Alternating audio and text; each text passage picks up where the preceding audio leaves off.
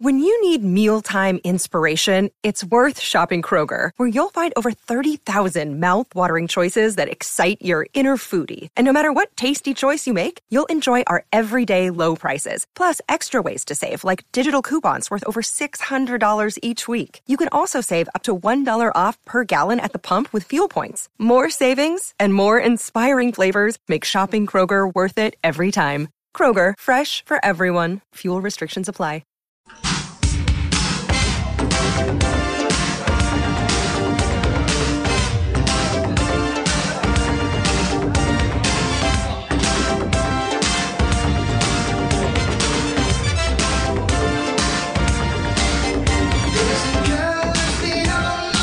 Hello, everybody.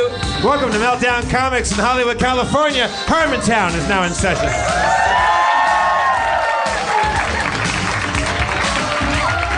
Please welcome to the stage the mayor of Harmontown, Dan Harmon.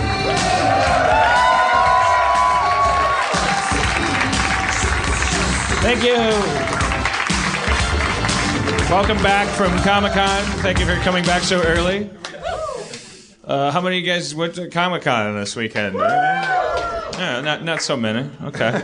They're still out there. It's a weird year. I was just talking to Kumail in the back room, and it's the first year when they did the Montreal Comedy Festival at the same time as Comic-Con. Oh, really? Which means that Montreal must have just been like really jockey road comics and nothing else. Like, it must have been a pretty like uptight environment, right? You're saying that Montreal draws, or that either one of those draws from the other side of the country? I'm saying that Venn diagram's cleavage is prodigious.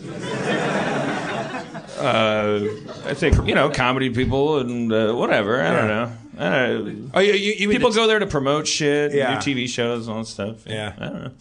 Whatever. It's not worth discussing. Just for laughs, though, isn't that kind of on the decline? It seems like it's like lesser and lesser every year. Uh-oh. You hear that, Montreal?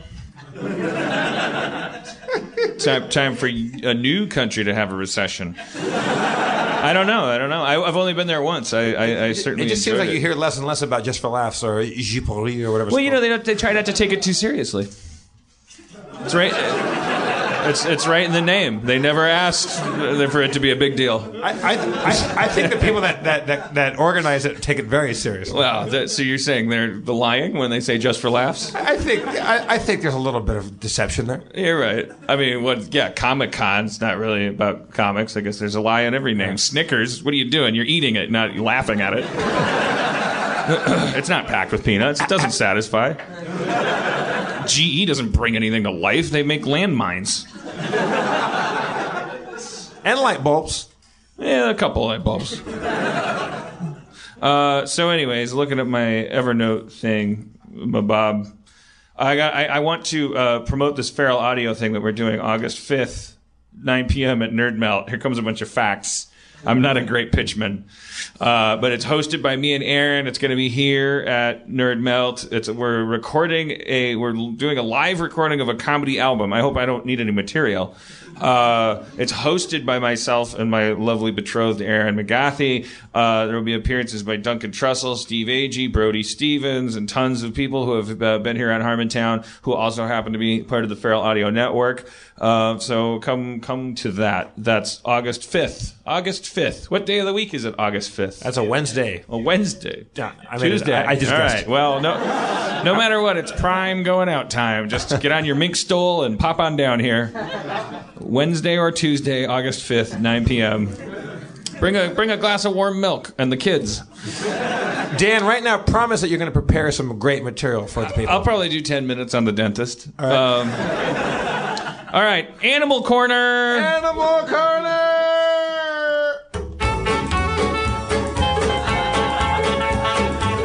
Give a spiel for Animal Corner.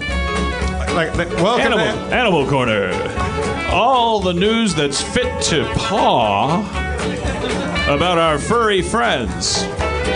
Here's the host of Animal Corner, the cat's meow, Dan Furman. All right. No relation to Mark Furman, the racist detective. Okay, we're distant cousins, but I am a fan of animals. I do not. There should be a book series called Mark Furman, Racist Detective. All right, Animal Corner. So I talked last week about my dog. My dog, we are in the age now of animals can watch TV with us. Erin came home tonight, you know, she missed Harvey, and she was like, I'm going to watch TV with him. She found a movie franchise with these little buddies. You know about these guys? They're little puppies that get into adventures. It's a little buddies franchise. They go to space. Sometimes they're superheroes, something like that. Am I getting the name right? All right, I'm 50. But fucking Harvey loves this shit. But it's like, so this is getting weird. Like this is programming for dogs? Well, it would appear to be. I mean, I think it also seems to be written by them. But it's like the dog, Harvey goes nuts. But like the thing that drives him the most crazy is if you tape him on a phone, put it on the TV, he goes crazy. But he also loves anything. We put on animated Garfield trailer. Garfield movie, and he was going nuts about the cats dancing around. Really? Yeah, he does it not for everything. You put up, footage of John Ritter. He goes, okay. Does he have food? I don't care. And then any animal comes on screen, he goes crazy. Which John Ritter footage did you put up? Skin Deep. Skin Deep. The condom fight. He don't like it? Condom lightsaber fight. That's not dog programming. No, you would think they would. Yeah, whatever. So. But even the dogs can be like dressed like superheroes or in space outfits. There were puppies on the moon floating around in space outfits, and Harvey was going crazy. They got to the moon before Harmontown did. Yeah, it's more noteworthy that it's just a movie. First of all, they didn't actually get to the moon. Okay. And also, it's just weird that the dog is like looking at the narrative, and he recognizes that it's puppies in the spacesuits. I mean, I barely can tell. How would you puppies. describe Harvey's reaction to these dogs? He just barks. He barks at them, and then he tries to look on the other side of the wall to see where this window is looking on these poor animals. Yeah, we can't figure out if he's enjoying it or if it's torture. Like his tail's wagging the whole time. We'll just go with that. But he barks and sometimes he whines a little bit. That's what makes him feel a little bad. Sorry, I'm burping. All right, that's half of Animal Corner. As you know, Animal Corner is a multi-story segment. Next item. I'm sad that we're only halfway through it. That means we only have half left. Yeah. Rogaine kills cats. No. The active ingredient, minoxidil. I finally have a reason. I can just go bald in peace. Wait, have you been using Rogaine? Well, I bought some. I got some online. And did you kill a cat? No, but our friend Mike Chillian was at ComicCon, and he told me through tears that he didn't know this, and who would know this? They don't put it on the box. It's just a picture of a bald guy crying, and then the picture next to it isn't a dead cat. It's a guy with hair giving a thumbs up. They should put a cat in the background, dying. Did Mike Chillian kill a cat? Yeah, he did. Yeah. Well, did he leave it out? No, no. The cats don't. It's not like milk. Like they don't. It's so dangerous. It's really toxic to cats. They can't metabolize. A cat could be near your hair with Rogaine on it. Yeah, they could lick it, inhale it. Even if they smell it at all, it could have a huge toxic reaction and die. Minoxidil is originally being researched as a hypertension treatment. It's a blood pressure medication. So babies can have a really bad reaction to it too. It's a pillow, so you have to be careful. Like who's sniffing your pillowcase? Who's licking your hat insides? Originally, it was researched as that. And not for hair. And then they found out it made hair grow. That's terrible. Sometimes, yeah. Like if you make something up, we're gonna release your tension. Also, maybe hair will shoot out of your skin. Also, a cat might explode. Yeah. So that's it. Now I can say, well, I tried to have hair. You have hair. I have plenty of hair. I got hair for people to go around. If anybody needs hair, come see me after the show. Wait, I'm surprised that you are a person that tried minoxidil. Like you seem like a kind of like laissez-faire when it comes to hair. Yeah, I don't. Laissez-hair, they call it. I don't believe my definition, and this is a little hard. So, Chris, it's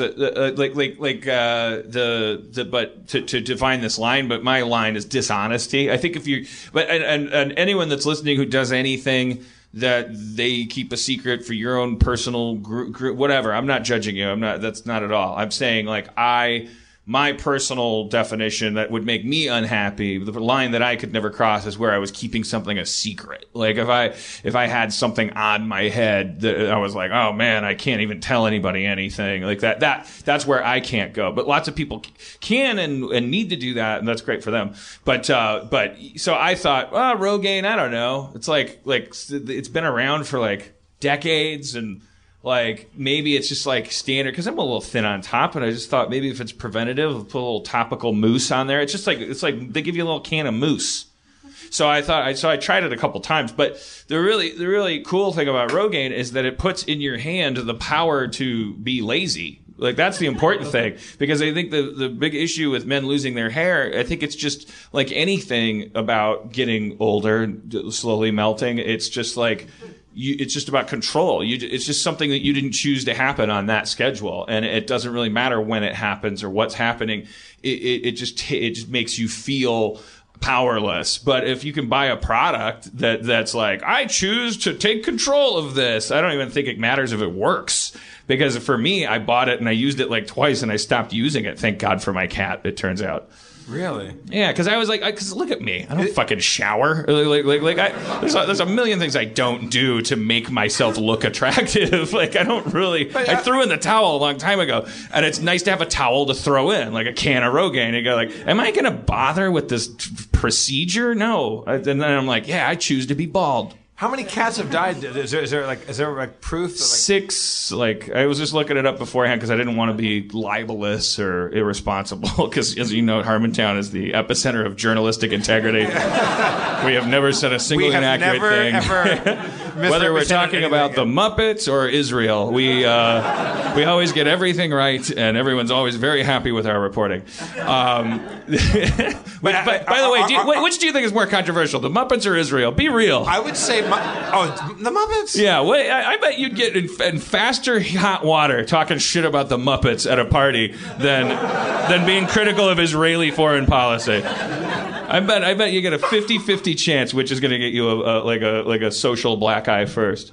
All right, anyway, just think about it. Just get off my ass. Some of those movies are shitty. But are there? Let's just make 9 more. Let's make 9 more Muppet movies. I think we've almost got it. But aren't they always kind of good? I mean, I haven't seen one since Muppets Take Manhattan. But aren't they always kind of enjoyable? I'm a little sick of it. And Muppet Treasure Island's a goodie. That's a fucking goodie. It's Erin's favorite, and she's got a relationship with it, and I can't say anything bad about it. She's not here tonight. I'm just tired of the Muppets.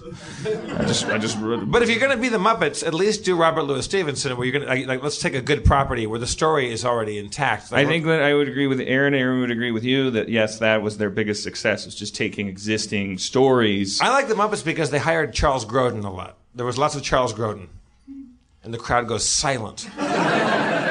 Charles Grodin before the face work. All right, so Rogaine kills your cats, animals. Are there cats that are verifiably killed because of Rogaine, or is this an actual news item? I didn't do a ton of research, but I saw. You're going just on Mike Chillian's murder of his own. The Poison Control Center, I think it said somewhere, had six cases of cats like having terrible reactions to it, but they can just sniff your hair. Anyways, it's over. So if I go bald, it's for humanitarian reasons. Is that the end of Animal Corner? That's the end of Animal Corner.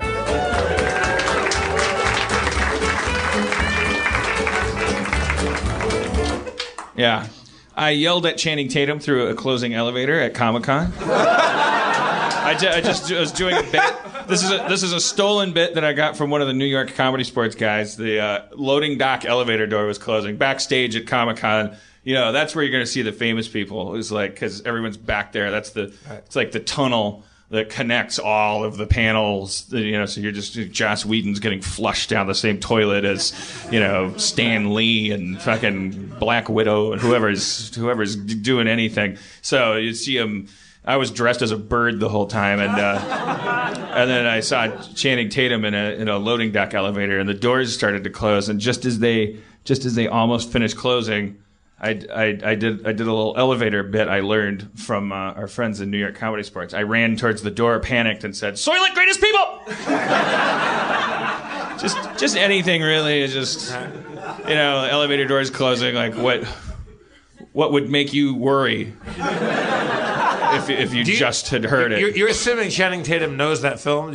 I'm sure he's... is that a safe assumption? Do we know Channing Tatum? That's not why I did it. I did it so I could tell these people. I don't care. I bet Channing Tatum's laughing his film-loving ass off right now. Did you get a reaction? Did he go? No, you don't get you eschew the reaction. Oh, you don't get the reaction. There's no final moment when he's going up and he looks down and he goes, "Oh my God, I'll never see you again." But it's a blind joke. You throw it. Not a blind joke for blind fans. It's a blindly offered joke. Do you have a blind joke like for actual blind people? This blind guy just walks into a wall, and the bartender says, "Hey, look out!"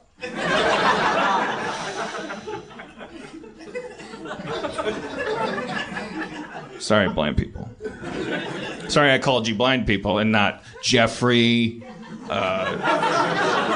Suzanne. You're human beings without sight. You don't need to be dehumanized like that. So you're not blind people. It's weird to call. If you were blind, you wouldn't mind being called a blind person, would you?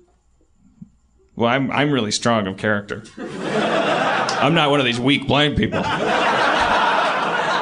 You know, they say when you lose one of your senses, you become weaker of character. I don't know if you've heard that.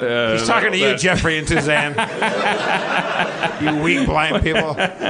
Your other senses gain strength, but your character in general weakens. You become a worse person. Would you rather be deaf or blind if you had to pick? I think I don't want to be willy-nilly about it. Yeah, I think I would way rather be blind. Really? You'd rather lose sight than hearing? Yeah, and I know humans are 90% visual kind of creatures, we're these primates that need to see to function, but psychologically, we really need to be connected to each other. Deaf communities, it's much more like passionate because they're like being deaf is like really divisive experience. It puts a bigger wall between you and the person next to you than being blind. If you're blind, that's you have this impairment and you can handle it however you want to, but you can still hear and talk to the people around you. That's deafness, especially before the internet, was like a really just isolates you. Human beings can't be isolated. It makes them feel terrible. Anyway, so I assume I wouldn't be able to suffer that very well. I need to be able to talk to people. I could do this job blind. I'm not saying, if you're listening, God, do not make me blind to prove that it's hard. I'm not questioning how hard it is. I just think that I could do a lot of the things that I enjoy doing blind. Really? Like then I would finally. Oh, because you're a guy that hates sunsets and bridges and shit. Yeah. And also, I'm always forgetting, if you're blind, this sounds like I'm doing blind jokes or something. I'm not really doing that. I'm just thinking in my head, like, if you're blind, then everyone at every party you go to, like, they have to come up and go, "Hey, Dan, it's me, Suzanne Johnson," which is something that people don't do because I can allegedly see, even though I can't recognize their fucking face. I never remember anybody. So it might, again, God, don't take this seriously in a Twilight Zone way, but it might be kind of a lucky break for me to be blind. Because you already suffer from face blindness and other kinds of blindness. It would make the things that make me a prick like a lot more excusable. Yeah, because I would rather lose my hearing than my sight. Because I'm a more visual guy. I would rather see things than hear them. Yeah.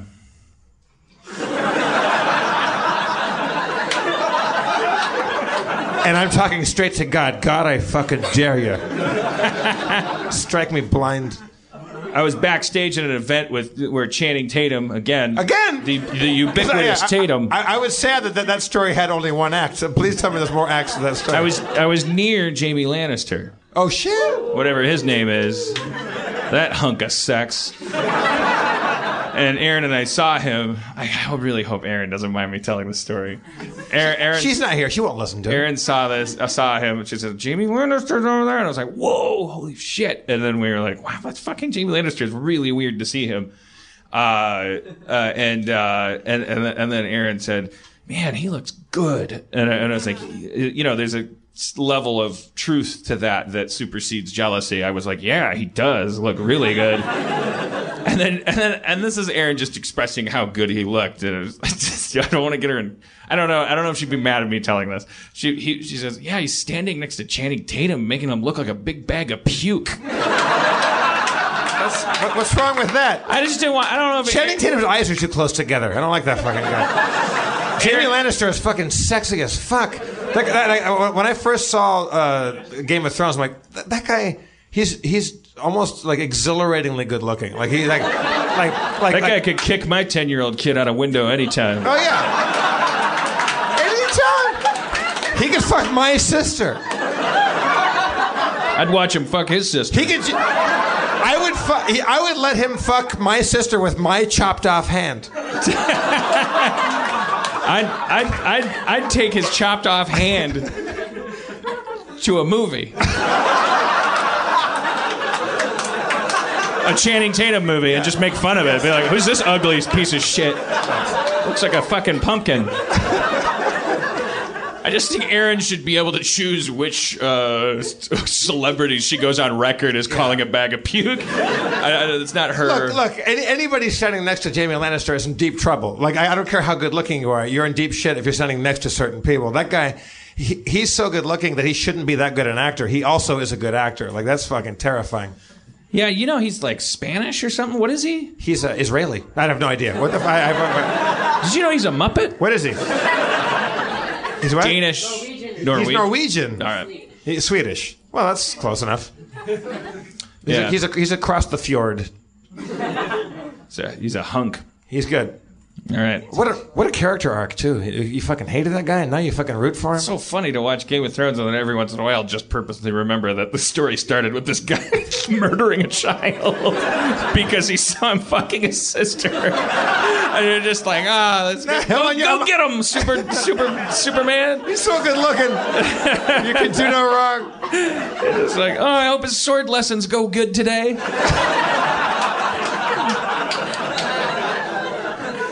It's a good show. It's a good show. I just started watching Deadwood again. I let enough time pass. When I first watched Deadwood, I don't know about you guys. Maybe it's not for everybody, but I watched it and we used to watch it at my place, your place. We'd have little Deadwood parties, and I instantly thought, I wonder how many years has to go by for me to watch this again and enjoy it again. The answer is now. I'm now watching it again and couldn't be happier about it. Yeah. God damn that show. I'm kind of ready for a Wire rewatch. I'll rewatch Wire with you at any time. Will you rewatch it with me and Jaime Lannister's hand? If you call my dick the Kingslayer. Just for no. Yeah. Those are my criteria. All right. Well, let's bring out Game of Thrones and society expert Kumail Nanjiani.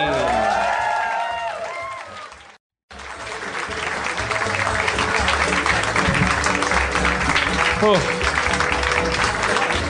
I brought you out as soon as I could just gotta get into the shade. Did they say the AC was repaired in this place? Oh, is it not on? I think that's probably... It's on? Yeah. I feel like Satchmo. Maybe I'm just gaining weight. Satchmo? Louis Armstrong? Yeah. Are you gonna carry around a little towel? Yeah, I need like a rag, Because that is what he was most known for, the rag. Well, I know he played the horn or something, but yeah. You're like Satchmo without the historical context and the musical ability.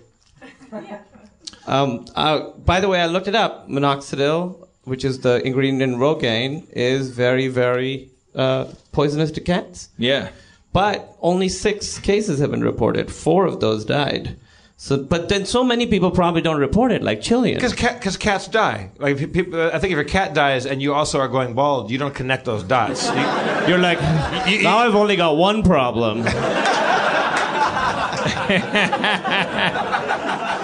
Also, there's a couple of those people are actually putting Rogaine on their cats, like because their cat has a bald patch. Is that true? Or something. That's what I read online. Oh, I read that too. That's crazy. Can I say one? Okay, no, let's. No, say it. Say it. Okay, so this goes back to a little while ago. We had a heated discussion about, and I don't want to bring up like sore subjects, but I thought it was interesting about how we treat people who try to talk to us in public differently.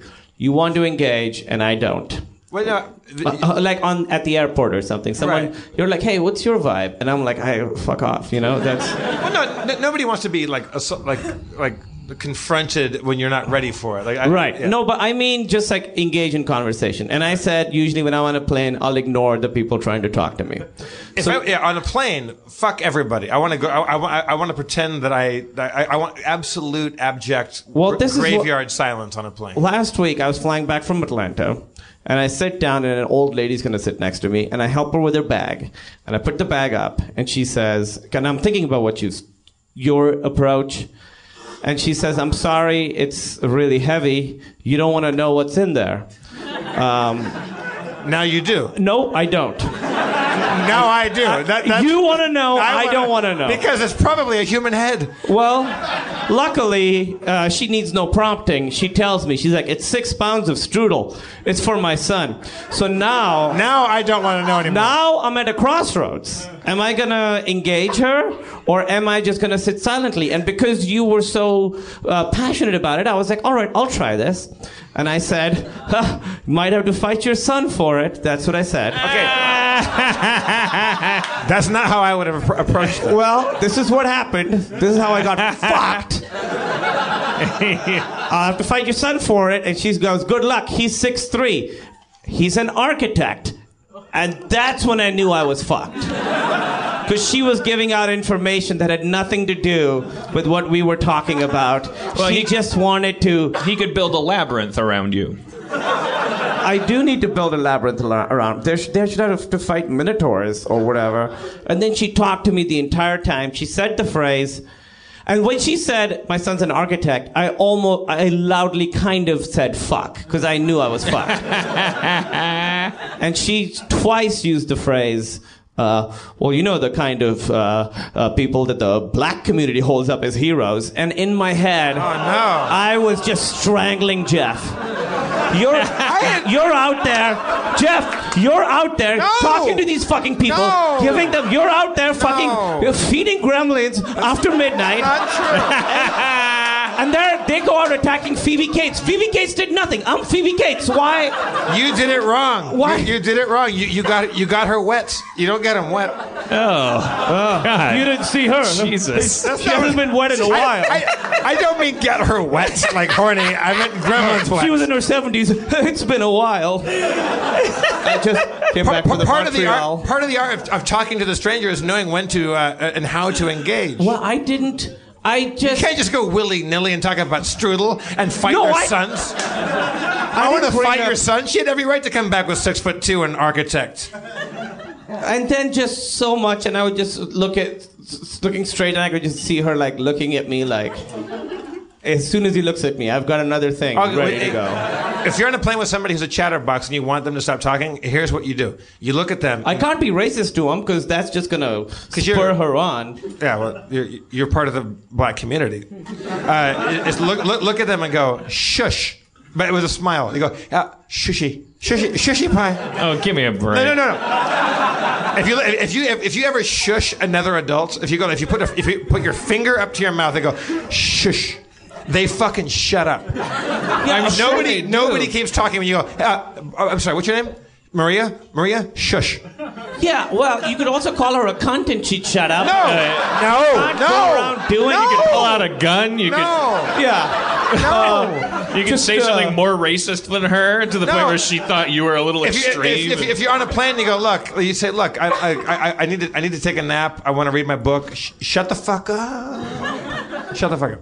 I was on a plane one time and there was an old guy. I mean, when I say old, I'll put him at 68. That's my guess on this guy. He was 1 or 2 rows behind me, and he was talking to another guy at the top of his fucking lungs. And I got the feeling that he was probably a little bit hard of hearing because he was yelling.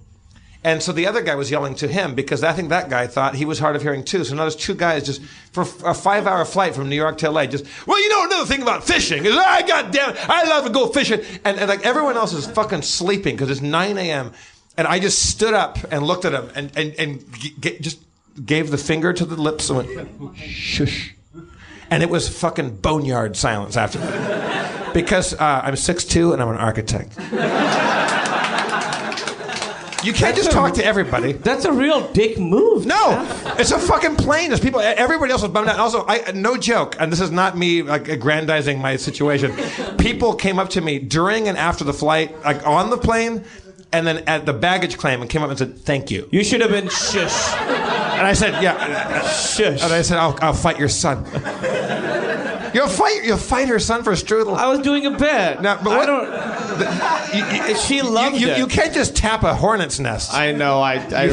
You don't rub the lantern, man. You fucking leave it. Aren't we just saying that some of us are good at talking to people? So and some of us are bad at it, so we don't want to do it. Yeah. But we also talked about and that you're talking about that show several Harmon towns ago, Kumail, where you were saying that I think you were like doing a bit where like you were saying that you're not gregarious, but you are a very gregarious person. Yeah, but I don't like to talk to people I don't know. I'm fairly friendly. Under any circumstances, you're never curious about a stranger or strike up a conversation with a person next to you? Never once have I initiated a conversation with a stranger, I'm pretty sure. So you tried it because of me and you fucking... And look what happened. The kinds of people that the black community holds up as heroes. You're a curious guy. I was in Nashville recently last week. Where I wasn't here the last time in town, and we had a cab driver. It was an Uber. I'll talk to cab drivers. Yeah, because that's a stranger. Yeah, I will talk to them. And I was in the front seat, Uber and everyone people. else in the back seat, and he was kind of an oddball. And he was a guy that I think he gave me a business card. He is a guy that is absolutely certain that global warming is not happening, and he's a filmmaker and also an Uber driver, and he's made it. So he's an Uber driver. Well, look, lots of filmmakers are Uber drivers potentially. Yeah, that's what I saw Spielberg the other day. He drove me to the Vista. He was just a privileged. I would rather watch a movie that by a guy that used to be an Uber driver or still is. But he was saying, like, well, you know, that 80% of scientists are emphatically agree that global warming is not happening. And I said, is that right? I said, I've heard people say that 90-something% of scientists agree that it is. He goes, no. That's what Al Gore wants you to believe. And my movie is called An Inconvenient Lie. Ah, nice. He flipped it. Yeah. So why shouldn't he call it a convenient lie? Maybe, yeah, or a convenient truth. I don't know. He's between shots right now because the weather's shitty. He can't shoot anything, so he's driving his Uber around with the air conditioning on. But he's saying he's like no. I said, but aren't and I was not going to try to I don't have enough information to shout him down about that. But I was like, but isn't there satellite imagery of ice shelves falling off, and isn't that kind of proof that's at an unprecedented kind of unstoppable rate? And he goes, no. He goes, that's an absolute lie. And he was very level-headed about it. And he said, every time an Antarctic ice shelf falls off, one grows in the Arctic Ocean. Aww. That is very inspiring. And I was like, yeah. For real? He goes, yeah. He goes, there's nature has a balance, and when one falls off, it creates another ice shelf. I was like, give me your email address, and I have to see this movie. I want to premiere that movie about the guy that is certain that humans not only don't have an impact on the environment, they couldn't. Has he been making it already, or he wants to? I got the feeling that this is almost it's done. It's like they're in post on this. Oh yeah, huh? Yeah, I want to see it. Sure. I want to see it too. Yeah, I really want to see it. But if you didn't talk to strangers, you would never know there's a guy that is certain that scientists all agree that humans are having no impact on the environment. I'm sure there are guys like that out there. I just don't want to really talk to them. But if they make a movie, I'll watch it. But how would you know about it? About the movie? Yeah. I'm friends with you. You're our emissary. Go out, collect the nuggets. I find it hard to believe that you could be sitting next to people at an airport or anywhere and not lean over and talk to people because you're such a garrulous, friendly guy.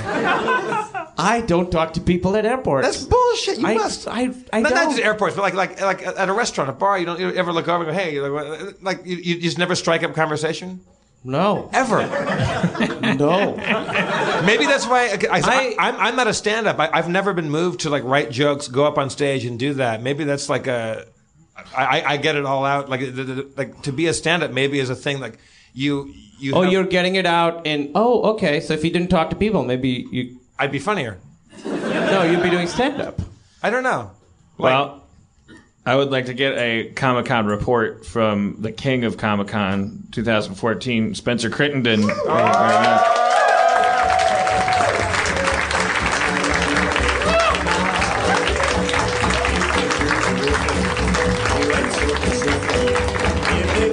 Hey guys, hey. Whoa. Hey Spencer, how you doing, man? That was good. I thought that vocal was someone yelling at me. What vocal?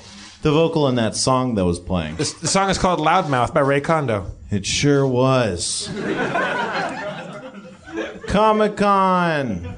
Yeah, what happened? Give us the scoop. My feet hurt. Did you enjoy yourself?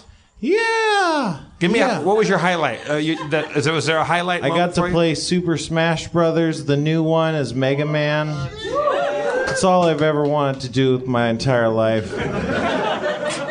It was great. The convention was packed more than ever, and there was more than ever signs saying you couldn't do stuff, and more than ever people telling you what to do, and it was kind of a bummer. And where I remember there used to be booths where it's all like, oh, get a free USB drive, here, have a free sticker. Now it's like, win a raffle to get a sticker, and it's just like it's getting cheapened. I don't know. There was a new development this year that was just, if I hadn't crossed a threshold in my head where I was like, look, I'm just another rich douche here promoting things. I'm not going to look at myself as one of the nerds anymore. I'm looking at myself as an exploiter of nerds. Like I've got 2 shows I'm promoting here. I'm getting driven around in SUVs. Let's be real. My experience at Comic-Con, if it's good, is great for me and not for anyone else in particular. It was one thing that I let get to me as a nerd of old, which was just like now they just station these guys who I couldn't describe any way else other than to just call them gym teacher types, because I don't know who else goes into security at a convention center. And they're peppered like every 30 feet throughout the convention center, and they're literally just yelling at a sea of nerds. Keep it moving. And they do it indiscriminately when people are moving, when they're not, when there's heavy traffic areas, when there's no people in an aisle. So we already know you can't sit on the floor at Comic-Con, which used to be, this is my big thing that I've always had a problem with. I went to SuperCon in Miami, I went to New York Comic-Con. You can still see what is a beautiful thing to me, which is this is our people, this is the way we pray. We buy a bunch of shit with our enormously disposable income because no one's dating us. We consume the fuck out of stuff, and when we get exhausted from buying your shit, we plop our fat asses down on the carpet against the nearest stretch of wall, and we look through it until we can get another bit of strength and take another surge through this stuff. And we're dressed like the Monopoly guy and pirates and spider people, and it's like it used to be. And then it's like, okay, you can't sit on the floor anymore. Okay, well, yeah, that's because Bruce Willis's PR team's coming through, and now I'm part of that problem too. So I dropped that. I dropped that passion. If you want to sit on the floor, go to New York. But keep it moving. Keep it moving. I can't fucking move. You guys are making too much money for me to move. That's fucking crazy. Keep it moving. That's exactly what a gym teacher says. In that vein, a lot of the traffic signals were shut down, and they had like traffic enforcement, directing traffic and stuff. And I always thought it was pretty weird because they call them traffic enforcement officers, but they're really more like traffic naggers. Like, they just, tell you what to do, and if you don't, they're like, "Doh!" And then just everyone continues doing it, what they're gonna do. They don't actually stop people. They never cite anyone. There's, 5 people at the same intersection. You think one of them can go tackle someone. It wouldn't be that hard. They're not really enforcing anything. Yeah, I saw a lot of like mob rule happening at the crosswalks, which was kind of a nice thing. Like people just crawling under the cross arms on the railroad track. Well, and stuff. but did you see that accident that happened? And this family of deaf people got beat up by nerds at ComicCon? This happened yesterday. So there was an accident? There was a zombie. Dan, deaf people. So you chose wisely. But they were driving a car, which would be significantly more challenging if you were blind. But they were waiting at a crosswalk, and it was the zombie run was happening. So this guy had little kids who couldn't hear. And then suddenly, people in amazing like zombie outfits keep coming by, and these kids start freaking out. And it's taking a long time, so he starts like nudging his car forward because there's no rule. And they started attacking the car and breaking the windshield and stuff. Yeah, and then so he like tried to get away and hit an old lady.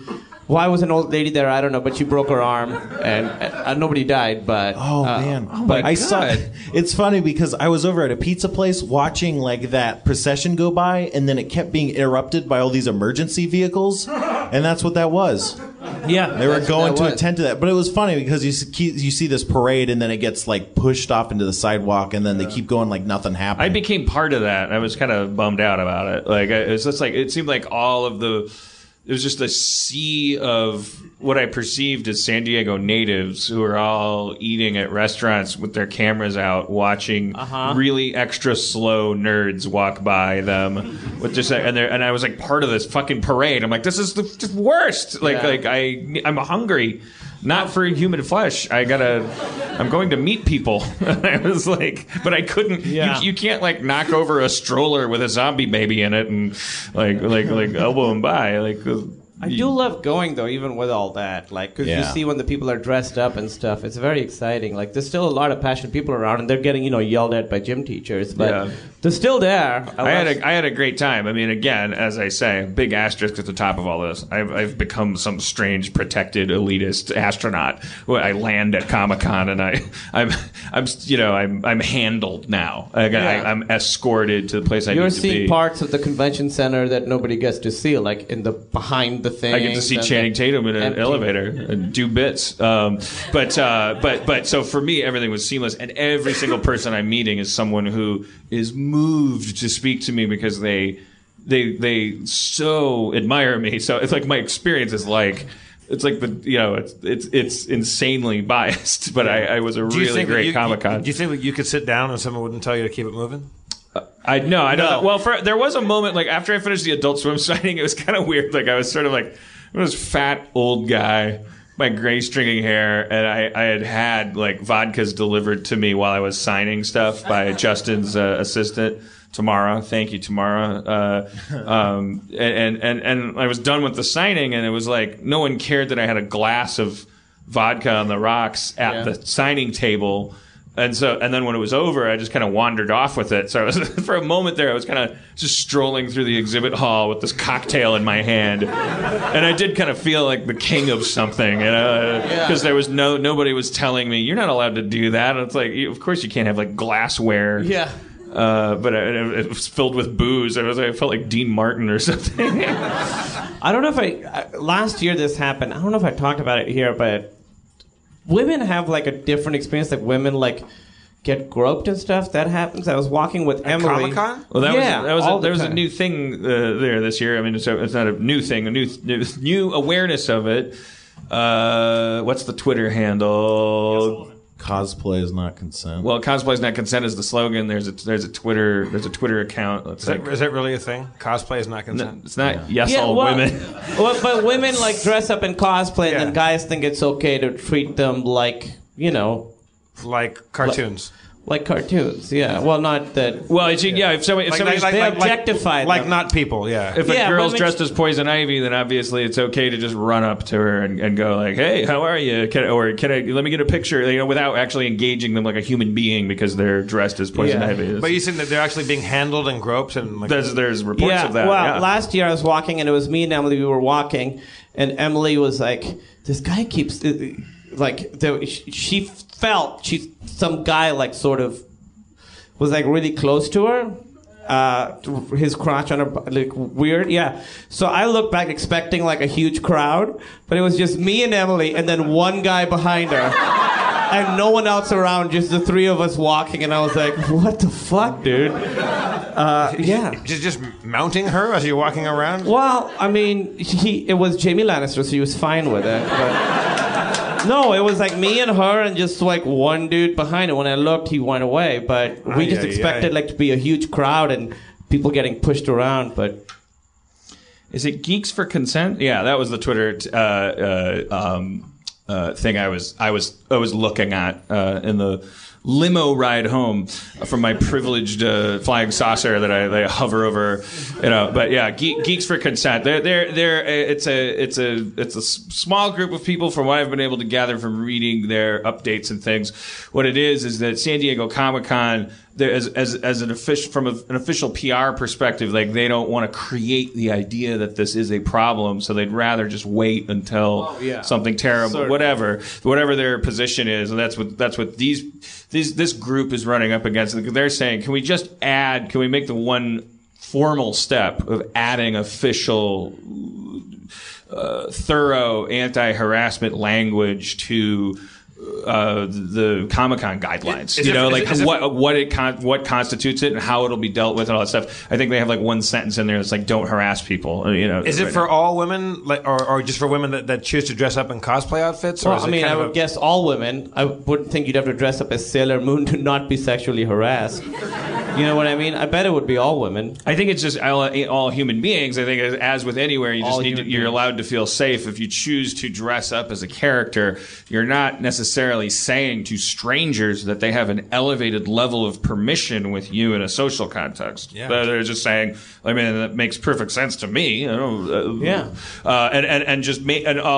this group is asking is, can you please add that language to the big long list of warnings about don't wear your Google glasses when you watch the next Hugh Jackman movie at the panel. They're very thorough about that. What'll happen to you and anti-piracy and stuff. Not so thorough about just letting somebody know, don't run up to Sailor Moon, throw your hand around her waist, take a selfie, talk to her like she's Sailor Moon. Like it's a person, and yeah, that's it. So I don't know. I thought that was interesting.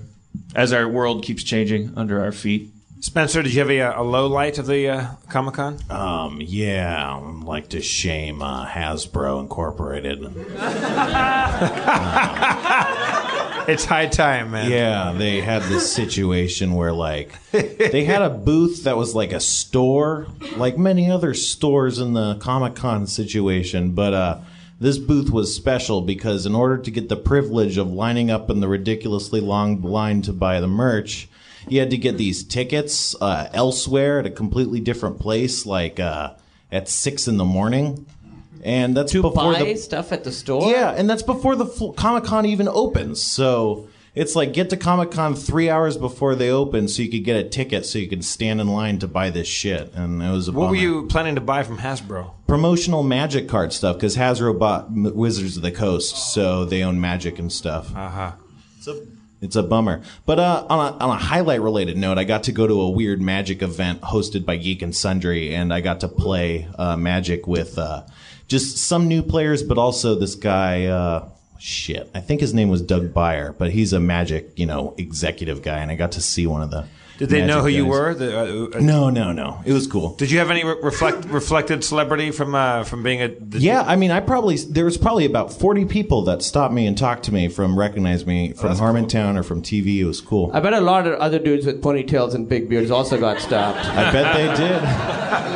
We saw you yesterday. No, you didn't. There was about 3 or 4 people that were like, "Did I see you?" And then I was like, "I don't know. Did you?" And then they're like, "I don't know." And I was like, "Do you watch TV?" And they're like, "No." I was like, well, a lot of people just generally look like this, like with a crazy beard and long hair and glasses and fat. They thought you were Hammurabi. Yeah.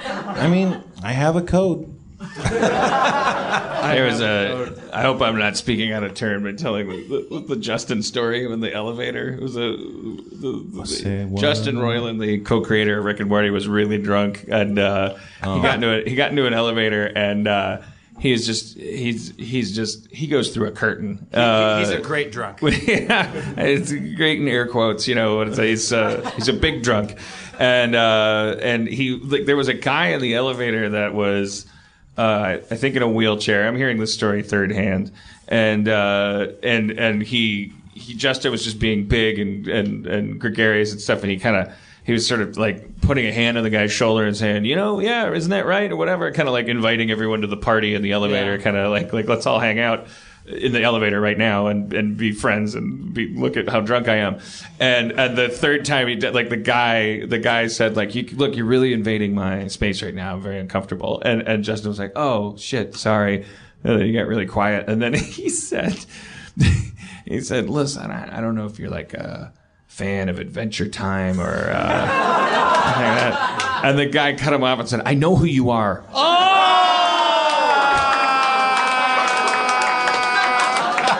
Oh shit! Pack a snap.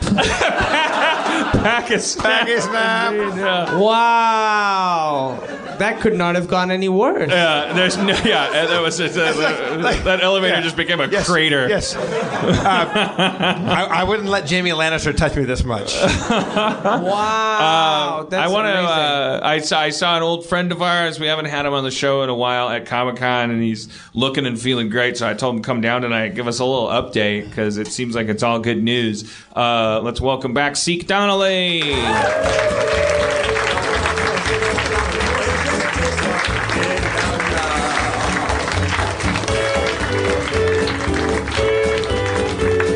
We all remember this guy.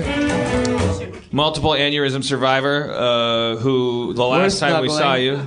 We're snuggling. Oh yeah, you're kind of invading Kumail's personal space. I know who you are. I do that at Comic-Con. I press my junk against people when they're walking by. And then when they turn around and go, "What are you doing?" You go, "I survived multiple aneurysms. I have earned this." I play that card. Yeah. The last time we talked to you, it was very sobering, and I mean, not technically for me, but.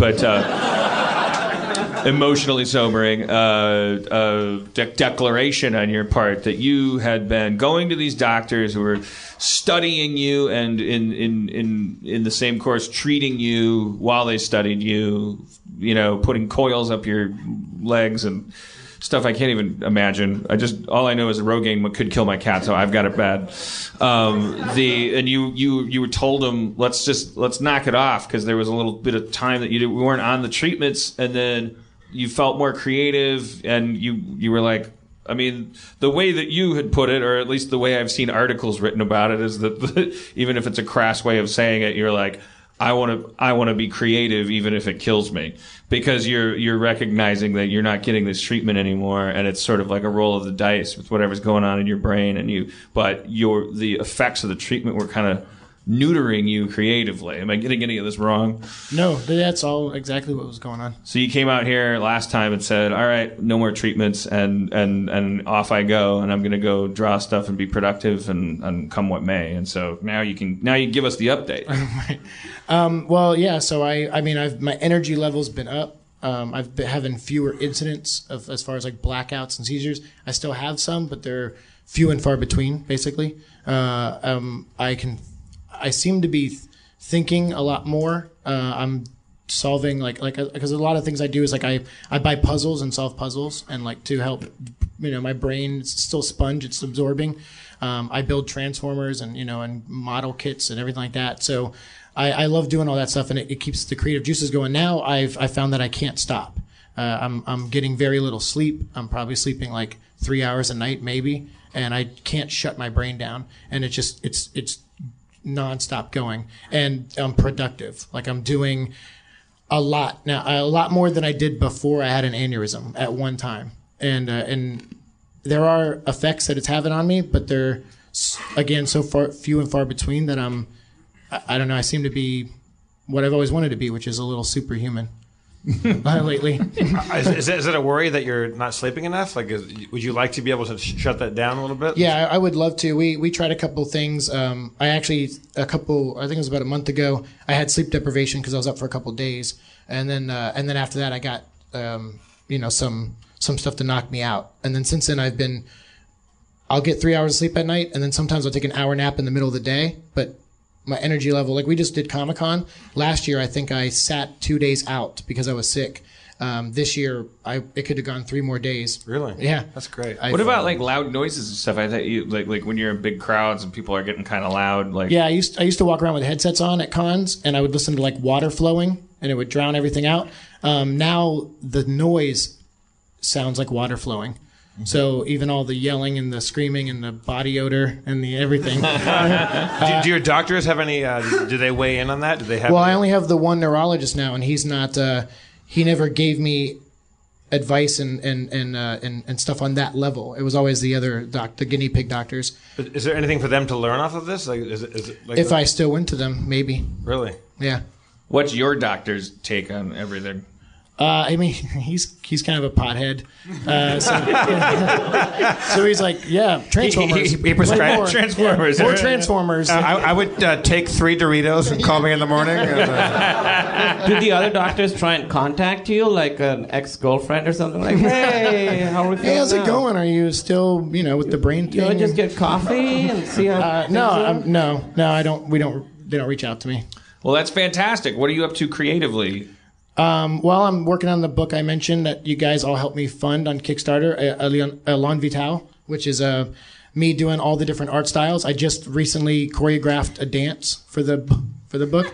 Basically, I'm trying to find out what kind of artist I am. So every page in the book is a different type of art: expressionism, surrealism, sculpting, painting, singing, choreography, filmmaking. So it's a very transmedia book. So I've been working on that, and then I actually premiered my new comic at ComicCon called Monomyth. Oh, thank you. How is your visual memory still where it was, or is that coming back for you, For you guys. Oh, thank you. Yeah, my visual memory. So I've been having more dreams. I can remember them. And I've actually, at Comic-Con, I drew, 4 people came up to me and commissioned me to do sketches for them. And only 2 of them I actually had to look at pictures for. Really? I actually drew Spider-Man without even looking at him, like seeing a picture of him.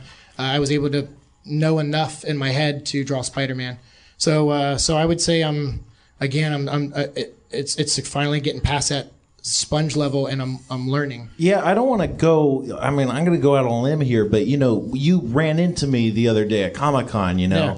And you were with a guy who didn't know me, right? So did you recognize me? Yes. Yeah, which didn't happen in the past, like at all, right? I mean, sometimes I But know that's you're crazy. Yeah, the way That's awesome. Yeah, the way I found you this time, I wouldn't have been able to before. Yeah. We were just walking by, and I looked over and I go, "Oh, there's Spencer." And Yeah. I'm gonna go say hi to him. It's amazing. Yeah. Thanks.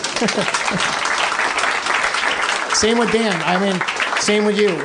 Me? Yeah, when I saw you at the signing and stuff, and I saw Dustin too. It's starting to I don't know. It's But I things feel are like sticking. when I see you, like I always get the impression that you recognize me and see me and know who I am. Well, yeah, because a lot of times what I do is I get things down. I know you're tall, and I know you wear a suit. And if I see you at Meltdown, That does narrow most of the people we hang out with don't fit that.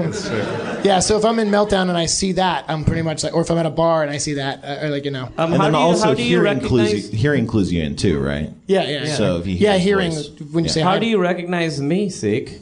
your speech pattern. Oh, nice. Nice sidestep, bro.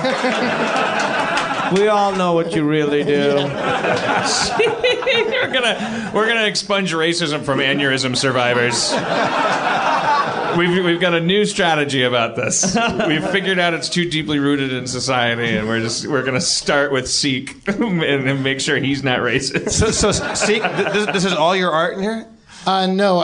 I'm actually the writer of this book. So like I said before, I think I told you about it. It's really hard for me to find a job. A lot of people don't want to hire a guy who has memory problems because they're like, "Hey, did you do that thing yesterday?" And I go, "What thing?" And then it doesn't get done. So I have a really great boss who is actually here in the audience. I brought him with me. His name's Omar Spahi, and he started a comic company called OSSM Comics. And he hired me as an editor-in-chief for him, which is what I always wanted to do with comics, was be an editor. And then he was crazy enough to say, "Hey, do you want to write one of these comics that we're publishing?"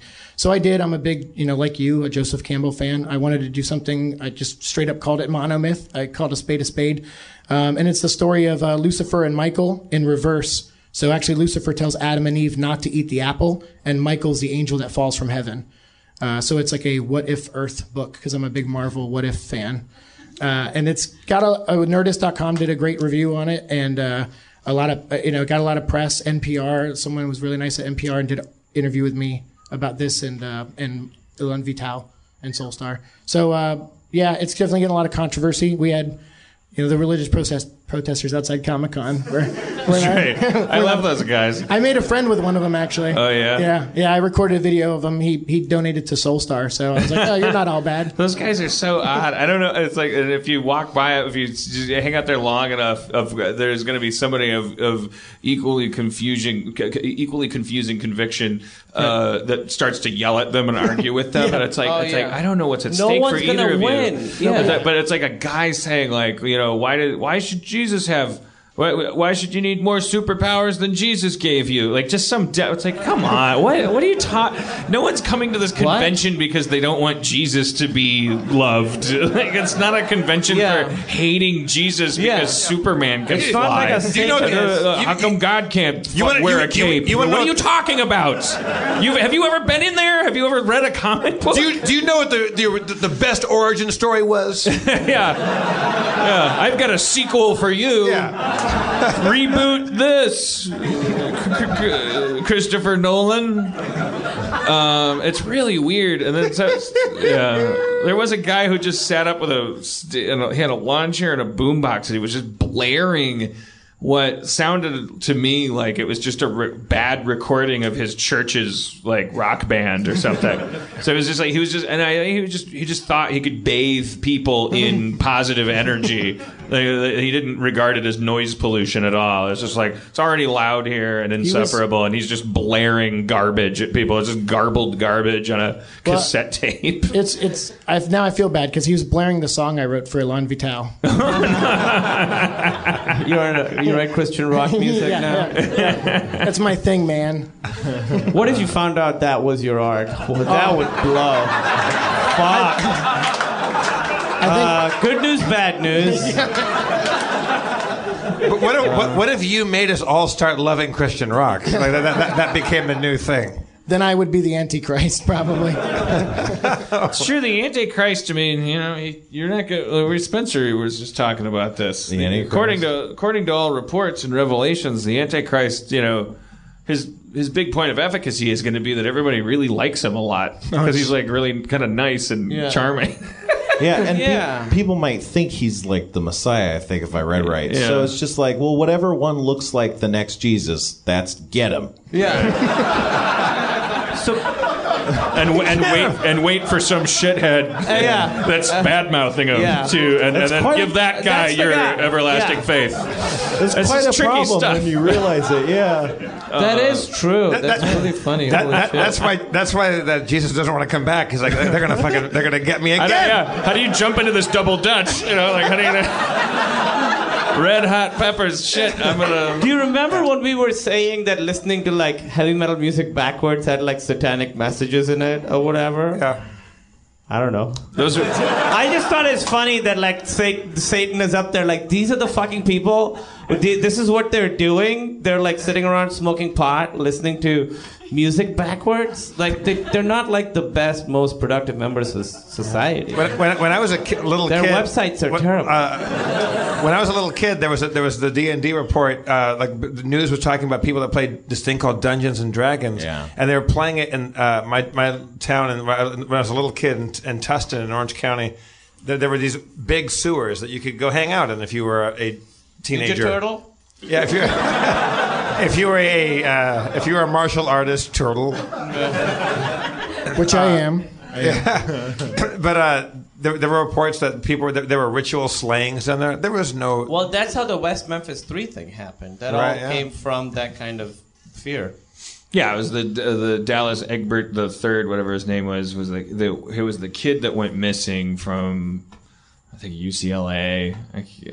Now I'm just spreading rumors. This was the 80s. There was a kid that went missing. Dallas Egbert the Third. His name was Dallas Egbert Jr. or something like that. There was a book. It's called The Dungeon Master. It was published in the 80s by this guy William Deere, who was a private investigator. Dallas Egbert. Something like that. The third, which means someone else was named Dallas. This is a good enough name. I feel like you nailed it. If it ain't broke. Yeah. He was a kid that went missing from a college campus. He was like one of those Wormser archetypes. He was there. He was at college way early because he was a genius, and because he was a genius, he was also kind of he had wanderlust and rebellion and boredom and stuff, and he just disappeared one day. And because it was like at the apex of this, what is this Dungeons and Dragons thing? All of this urban legend started emanating out of this kid's disappearance. It was like they play Dungeons and Dragons in the steam tunnels underneath the college's campus, and he was one of the people that was doing this, and that's why he's disappeared. And the whole book is written by this private investigator who specialized in cult deprogramming, which was the most recent fad, and now is hopping aboard this one. So his book is about him hot on the trail of this kid who's disappeared while playing D&D. So he goes and climbs trees and spies on hobbit clubs. Like the Tolkien Society meets in the woods, and he climbs a tree and eavesdrops on them. He goes into a hobby store and pays the clerk $50 on the sly and says, "Hey, can you get me a game of Dungeons and Dragons?" That's how much it costs. And he plays in a hotel room Dungeons and Dragons, and characterizes as like he loses his consciousness, and he like wakes up and the hotel room's empty. Like he's just writing all this stuff. Like wow. And then the kid comes back after a couple of days and says, "No, I figured out I was gay and I loved heroin. I'm a genius. I got bored. Oh, D&D? Yeah, I played that too." Jesus Christ. Like, the book literally ends with the kid calling the detective and going, "I hear you looking for me." I like that he still wrote the book. He's like, "Oh, the story must be told." And part of it was the note he left didn't match his handwriting, and that was always a big, like missing puzzle piece. So he meets the kid in the diner and goes like, "But what about the note?" And he's like, "Oh, yeah, let me show you." And he wrote it with his left hand. Why'd you do that? Because I thought it would fuck with people. Because it worked. You wrote a book. I'm a gay heroin addict genius. Yeah. I'm bored. I'm bored. This society is run by people like you. Yes. Your book needed an ending. I'm trying to help. Yeah. You're welcome. You're welcome on behalf of everyone in the Manson family. You're welcome on behalf of every teenager whose parents got scared that they were into something bad. You're welcome, all of you fucking dumb assholes. I got bored. I'm smart. It's hard to be smart. I wonder what heroin's like. It seems great. I bet it's the best. It's so great. It's gotta be fucking wonderful. It's gotta be better than sex, which is currently the best thing. Well, it's gotta be better than a can of Pringles, because I had one of those on the way home. Some people call me Pringles, but I never really found out why. I don't really have a Pringles. I've been singing it all day. Sometimes Pringles dick just fucking comes into my mind. Also, I was singing Chicken Noodle Dick all day too. Chicken Noodle Dick, I think, is a good song, and people don't really recognize how good that song is. It's a good song. Some of the bonus footage is you can actually see us coming up with Chicken Noodle Dick. Oh, that was my one note with the movie, is that we didn't see the origin of Chicken Noodle Dick. Also, did they show you trying everything in the bus with aspirin dick? Well, you put peanut butter on my dick, and then not peanut butter on my dick. That sounded weird. Not with like a knife. A jar of peanut butter. Yeah, I put it on by hand. I brought a Cocker Spaniel in, and a flashlight and a bottle of aspirin, and it's like, I don't think, whatever. It's a bonus footage. You can check it out. Let's thank Seek for coming by. Thank you. Thanks for giving us these. Is there anything to plug, Seek? Not really. How about the Harmontown prints I made? I'll be here Wednesday selling them and Monomyth here at the store at Meltdown. Okay. Wednesday night. All right. Great. Thank you, Seek. Thank you, Seek. Can I keep it?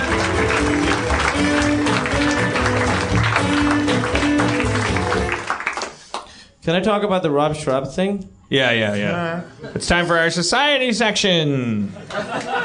So Rob Schrub continues his fucking campaign of terror on Twitter. Explain it for people that don't know. Okay, so this is what it is.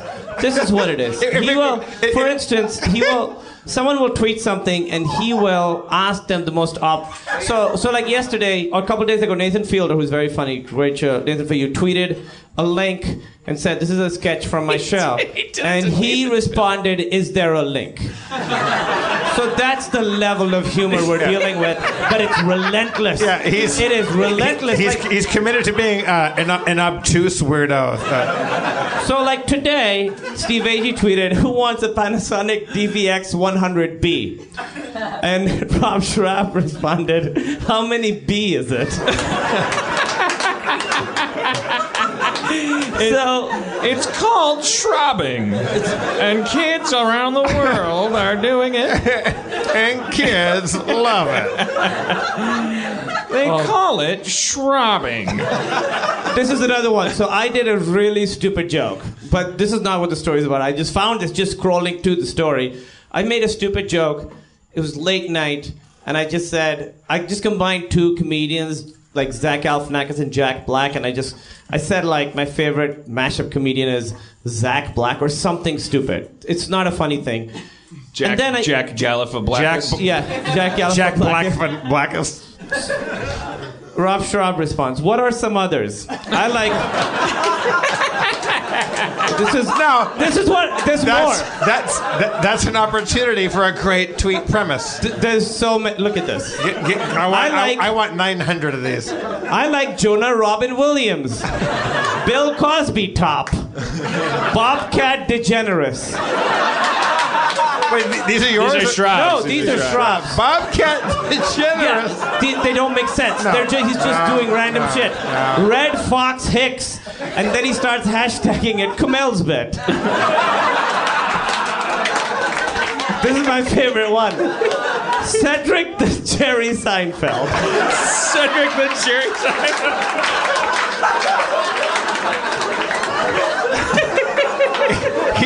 He's the Andy Warhol of tweets. He really He's is. drawing a picture of a soup can. So I tweeted.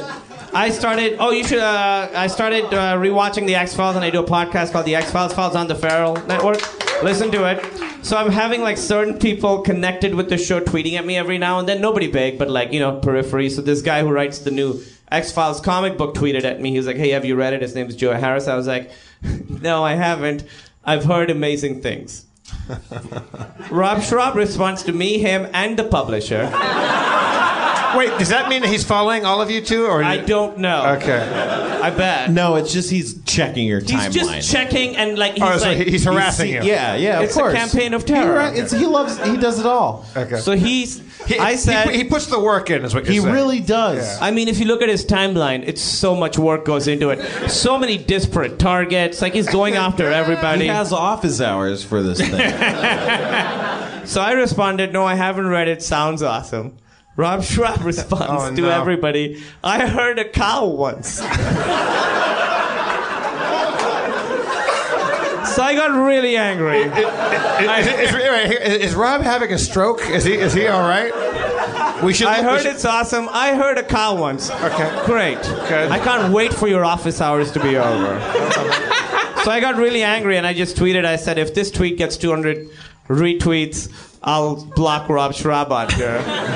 And then it got so many. And then, obviously, I didn't block him. He's like, it's not 200, it's 277, so you still have to be friends with me. So then this happened. The next thing, this is the one I wanted to tell you guys. This is when Dan and I... And then, so this is how you got into it. You tweeted that Rick and Morty was coming out on Blu-ray. Yes. And he responded, on what format? Fair question. So this is what happened. So then I tweeted, I tweeted something stupid. I said, it doesn't matter. It's about Captain America and how he's black and someday it won't matter. It's not a funny tweet. It's one of my, social justice tweets. That's part of my brand. I said something about that. Then you said, look, whites have a talent for noticing race. We can use it to advance or destroy society. But if we drop it, then we're out of work. Rob Very Schraub. funny, very funny. Self-deprecating, white loathing tweet. It's great, and it's me and you talking. Yes. It's Rob two Schraub. intellectuals. We're kind of a Daily Show level social commentary. A lot going on. Rob Schraub jumps in with, I can draw.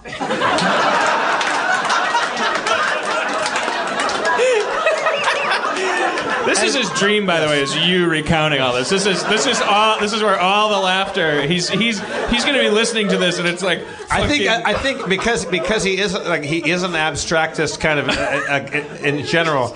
I think he has created a movement here. I think that this is an art He's movement. going through some kind of metamorphosis. He was at ComicCon. I came to the Starburns booth, and he was sitting there with all these old Scud comics just to sell them and sign them. And he kept making these comments as people would come up and they would go, I really like Community. I'm so glad you got 6 seasons. And then Rob would just go like, ha, yeah, look, Coast Nostra. Like he was just like chiming in with like old, and then I was like, man, does anybody have a napkin? Because I was eating a pretzel with mustard on it, and he handed me a copy of Scud #1.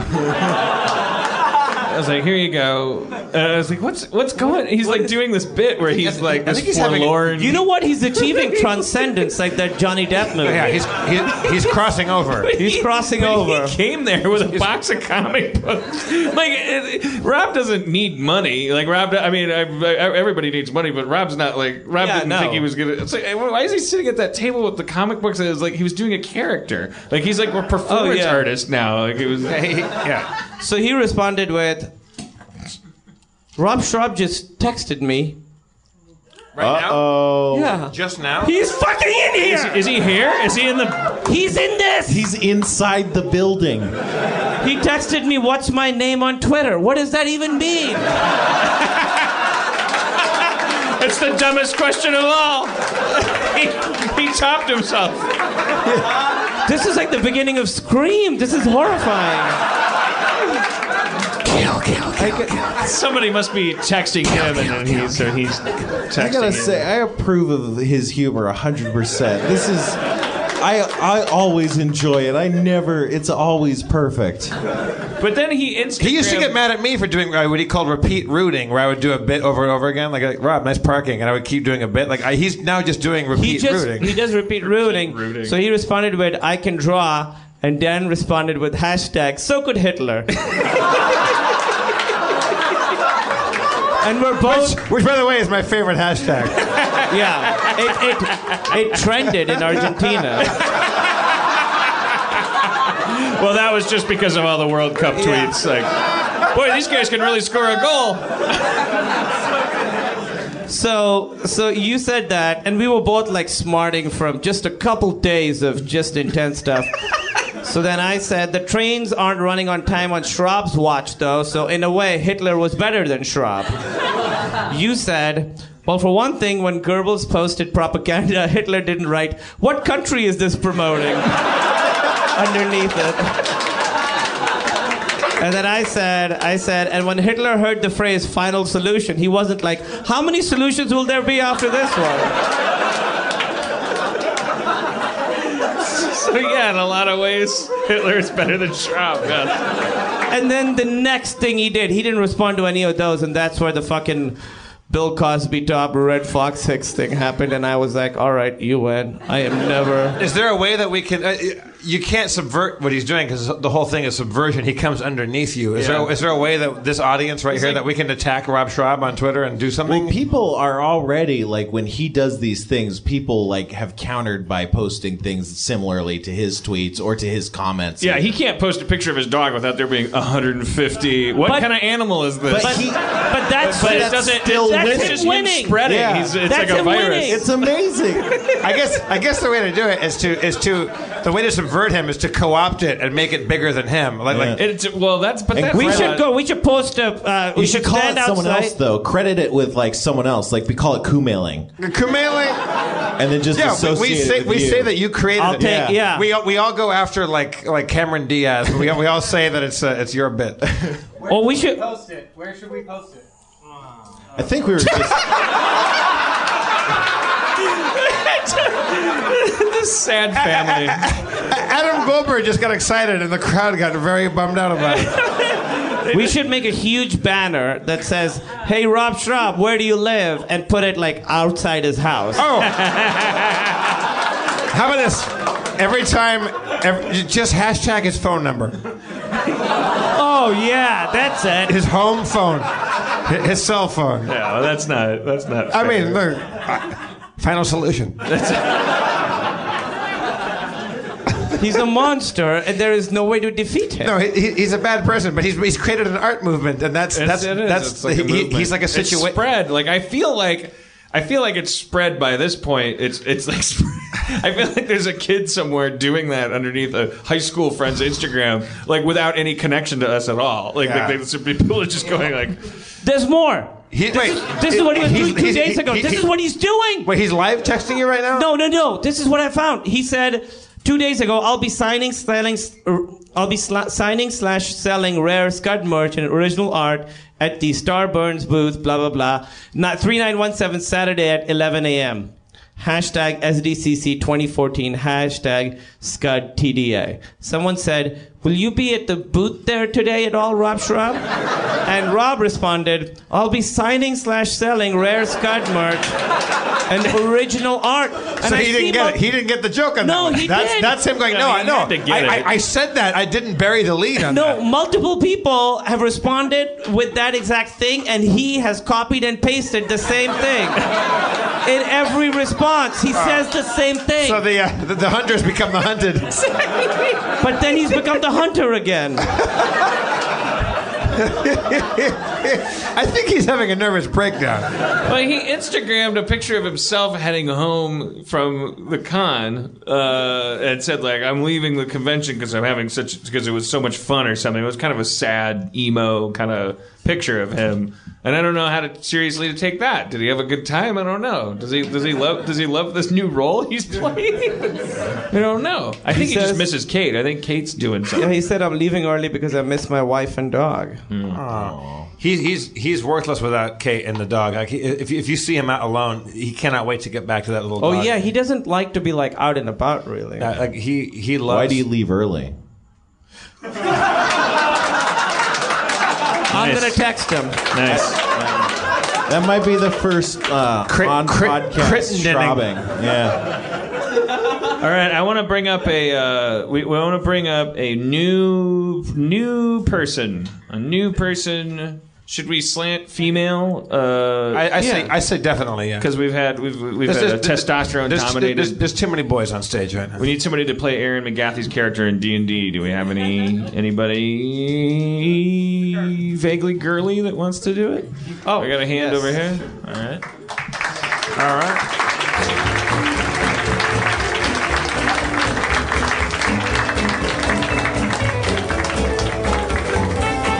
Not that I see gender. What is your name? Stephanie. Hello, Stephanie. Welcome to the stage. Steffi or Stephanie? Stephanie, sorry. Stephanie. You didn't go to the convention? I did not, no. Work? No, it's just kind of expensive and Yeah. Tickets are hard to get. They sell out hard to get. immediately. And a fucking glass of water over there. This shit. I'm sorry I'm so profane all of a sudden. Like, shit, excuse me, fuck. We have one girl on stage and we're like, fuck, poison ivy, fuck, grab your ass. What was the example? What your buffet? $26 for a hotel buffet? Yeah, $26. You couldn't get water for like under $3. I hate San Diego. 16 San Diego's ounces. a bad place. Oh, it was more hotels than anything else, really. And hotels are always bad. I thought San Diego was lovely. You ever been to Balboa Park? Yeah, but not the downtown in San Diego is what I have a problem It's with. really walkable. You can't get a. It's not It's so walkable. is it walkable? It is. It's walkable. It's so fucking contagious. Stephanie, where are you from? It's fun. I live in LA. Are you born and raised here? No, I am from a small town in the desert. Which desert? Mojave? Mojave, yes. Ridgecrest, California. Anybody? Nope. It almost seems like you're being pursued by a gang or something. You can't give too many details. No one's from there. No one. Is really that out in the knows desert? No. Is it? There's a place with a very similar name to that. That's definitely out in the desert. Yeah, she just said it's from the Mojave Oh, Desert. sorry, guys. I thought it was my extra. my friend moved out there. He was my best friend. He We moved thought away. now we're all on Schraub alert right now. Yeah, we thought what's you were that? strong. I was busting out character don't wanna sheets, get guys. shoved. Sorry. Stephanie, what What were you doing? I was busting out character sheets, you guys. God, Sorry. no! Don't let it proliferate. Stephanie, Should you we said let it- You fled the desert. Now you live in Los Angeles. Yes. And what do you do out here? I'm a web designer. Oh, really? Yes. Fantastic. What websites have you worked on? I used to be a web designer. Oh, nothing good right now. That's what I did. I used to design it. Yeah, it's tough. How do you know when you're finished? You're never done. Did you go to school for that, or did I went to school for art, so I have a fine arts degree. Oh, so you're like your web pages look pretty. You're less programming, more like vibe. I mean, vibe is, and brand is important, but I also like the efficiency of the website. Right. How's it work? Is it, I want to be more of a product designer, but right now I'm just kind of doing the visual design. So Product designer. product as in like the entire website, the functionality. Okay. Really taking into account of users. And that Yeah, stuff. you're just starting though. Yeah, I'm kind of starting. do you believe in God? No, Well, then nobody's I gonna could help tell. you. it's a bummer. Because if God wanted us to be on the web, He would have put mouse cords in our hands. He would have had .com as a button on the keyboard. Yeah, Yeah. you're right. Got to keep typing that shit out all the time. Yeah. You hold control and press enter. Fuck you, Adam. Wait. Okay. No, I'm sorry. You do what? Hold control and press O. Is that a Control O. control enter? Is that a Control Enter. See, we're all Strava. Is that Mac or PC? Control Enter It's is important. .com. That's not true. Control enter. Yeah. For real? Mac or PC? I don't. I use a PC, but it's probably on that. Of course, you use a PC. Well, then that's. What does that mean? You're a bad person. Yeah. Control O. Control enter. Control Enter. I'm sorry. What's Control O? Oh, probably open. Open. I thought you were. Yeah. I think I'll never learn all the little hotkey things that you can do. Like I think I watched you type, Dan, one time on the computer. You were typing stuff in. You had all these little special commands, and you were making the cursor just duck and dive all over the thing. It was very exciting. I learned everything I know from watching Swordfish. Is that why you have two computers and you take your shirt off all the time? Yeah, it doesn't look as cool, but I always say. There's actually what's the website? Everyone should experience this. It's pretty fun. You guys probably are knew about it from years ago. It's called Hacker I don't know. Hacker Typer. Hacker Typer. Google around about it. It's just a website where it waits for keystrokes and then it just generates. Oh, so you can does just it sit there and have, type on your keyboard yeah. and it looks like you're a super hacker. Oh yeah. It's really cool. Does it have like cubes aligning? That's what we thought. No. programming It's used to just be. code. It's just code. That's how it is on Silicon Valley. We just type random shit and it like populates. Yeah, it's really fun. Like it's like going to a Western saloon set and breaking a bottle over your head. Like it's it's this magical thing that you get to do. It's pretty cool. Like I did it for like 20 minutes. But you can do it for real. I'm not a hacker. No. No, but you could can't you type. program. You do HTML. I do HTML, yeah. Do you do PHP? A little bit. JavaScript. Do you use Smarty templates? No. I haven't designed a webpage since 1999. Is that a real thing? Smarty templates were awesome back in my day. Do you use MS Print Shop? I don't. No. Do you use Mario Paint? All right, Spencer, distribute our character sheets, if you would. All right, I would. So, Stephanie, you're going to play the role of Mulray and Sedana. Are you familiar with that? A little bit. A little bit. Now, I did not listen to the last episode, so what happened, Spencer? I haven't listened to it. We either. wisely did a side mission because we had Duncan up here, so all he wanted to do was cut off Kumail's nipples. What is Duncan wanted to assassinate Kumail's character so much? His is a different culture. He cut my nipples off. I have some theories. We did like a side. It was like a what if Marvel comic. So is that canon? Are my nipples still there? Who knows? It felt like a one-off. Like we were playing ourselves and we just ran out into traffic and we were like flipping cars over. So. Spencer, not metagaming or sidebarring, but my cactus card from the Cactus Bunch, we never found out about, right? Did I ever find out about it? You found out. Well, what? It's a card. It's a card, but what does it entitle me to? Who knows? Yeah, I guess you didn't find it out. Okay, and also I have a strange painted stick that we you don't know. sure do, man. Okay. Okay. Stephanie, are you ready to join us on a what threatens to be the greatest D&D in podcast history? Sure. All right. Yeah, don't worry about that sheet so much. It's Okay, like a just ignore jumping it. off point. I'll just drink a lot and then just ignore it completely. That's She's standard. drinking water. I'm drinking water. I'm also only 18. I can't even drink. That's a lie. That's a lie. You're 18? No, I'm 25. Oh, God damn it. That was a really bad joke. All right. We're all going to jail. Spencer, take us away. Last time on Harmontown, our heroes were shitting in the Purple Caverns. After a wild goose chase by Tylenol with codeine, they found and destroyed 3 magical gem creatures, then went through a crack. 'Twas in that crack that the gang encountered a black dragon, and after great discussion and harassment, our heroes woke the dragon, but luckily ran away before it could attack. Leaving the cave and blinking in the sunlight, Sharpie saw a shape on the horizon, a great black airship. It was one of Admiral Darkstar's vessels. The airship crashed into the canyon walls, ejecting flaming goblins across the wreckage site, and after slaughtering 2 of the flaming passengers, Sharpie bagged the last one in his bag of holding. Examining the flaming vessel for loot, Quark discovered a crystalline disc and, realizing its nature, used the unit to power on the robot baby. But would the robot be peace-loving or built for war? Could our heroes navigate their way out of the Purple Canyons? Are bags of holding fireproof? Where was Tylenol with codeine? Find out on this next episode of an all-new Harmontown time episode.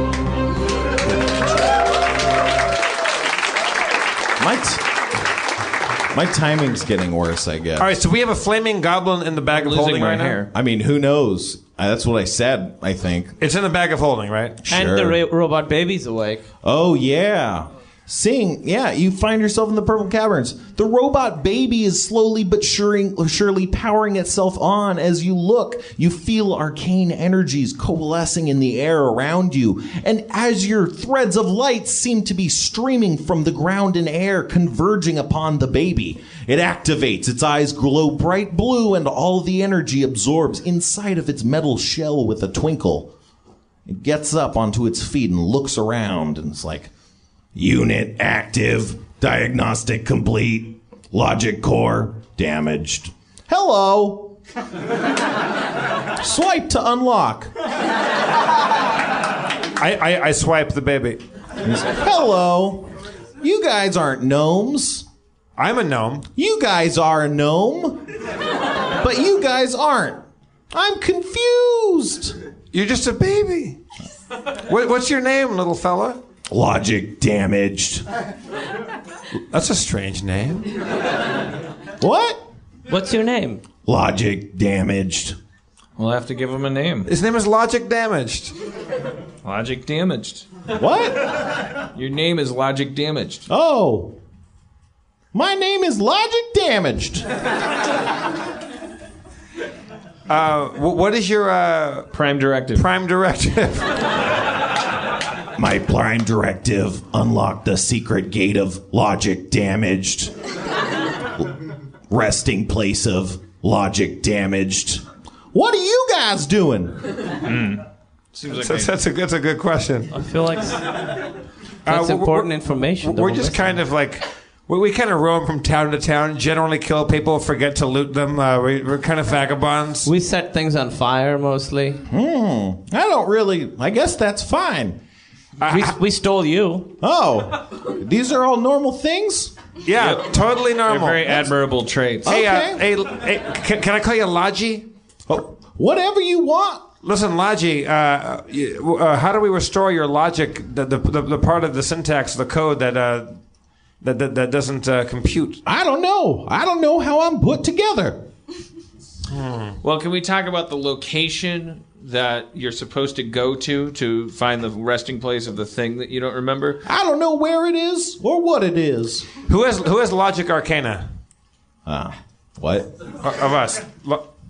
Because he's spoken like arcane logic or arcane knowledge. There's arcana. arcane energies coming off of it. It's You true. want knowledge of arcana? So, That'll teach you of its magical nature, perhaps. I don't have it. I have a sticky that says robot plans. Could that? Yeah, could that robot help at all? plans. Oh. Could we look at the robot plans? And Or is fix the that baby? plans we Yeah. make? Is there some code we can hack? You look at it. You see some various words, but you can't read it, I guess, because they're maybe in Gnomish. I take the robot plans and read it. All right. You can't read a lot of these words too because they're weird jargon. But a couple places you see a couple like areas by its by the forehead that say logic. Those are the words you can make out On the baby's forehead? on the plans. Oh, it's like a drawing of the baby. Yeah, the robot baby plans. I are examine the blueprints. baby's forehead. It looks normal, I guess. I do have knowledge of arcana, like 13 skill bonus. I mean, that doesn't. We don't care, do we? Well, it mostly is about magic. So if you're questioning, like, what kind of magic animated this guy? That might. I mean, any insights there? What's it? Plus 13? Yeah. You determine that it's, a golem. It's not any other type of automata. It's definitely a golem, which means it's infused with some sort of living soul. And, Is that like a Jewish thing? Technically speaking, yeah, Jewish. So there's like a Jewish baby? It's like a Jewish Muppet. We should probably circumcise it, right? It doesn't. We've been over this. It doesn't have a penis. Oh, so somebody already fucked that up. Maybe is it a lady robot? Maybe. Is it a lady baby? It doesn't seem to have a gender, really. Okay. Your location that you're supposed to go to, were you supposed to go to it with others?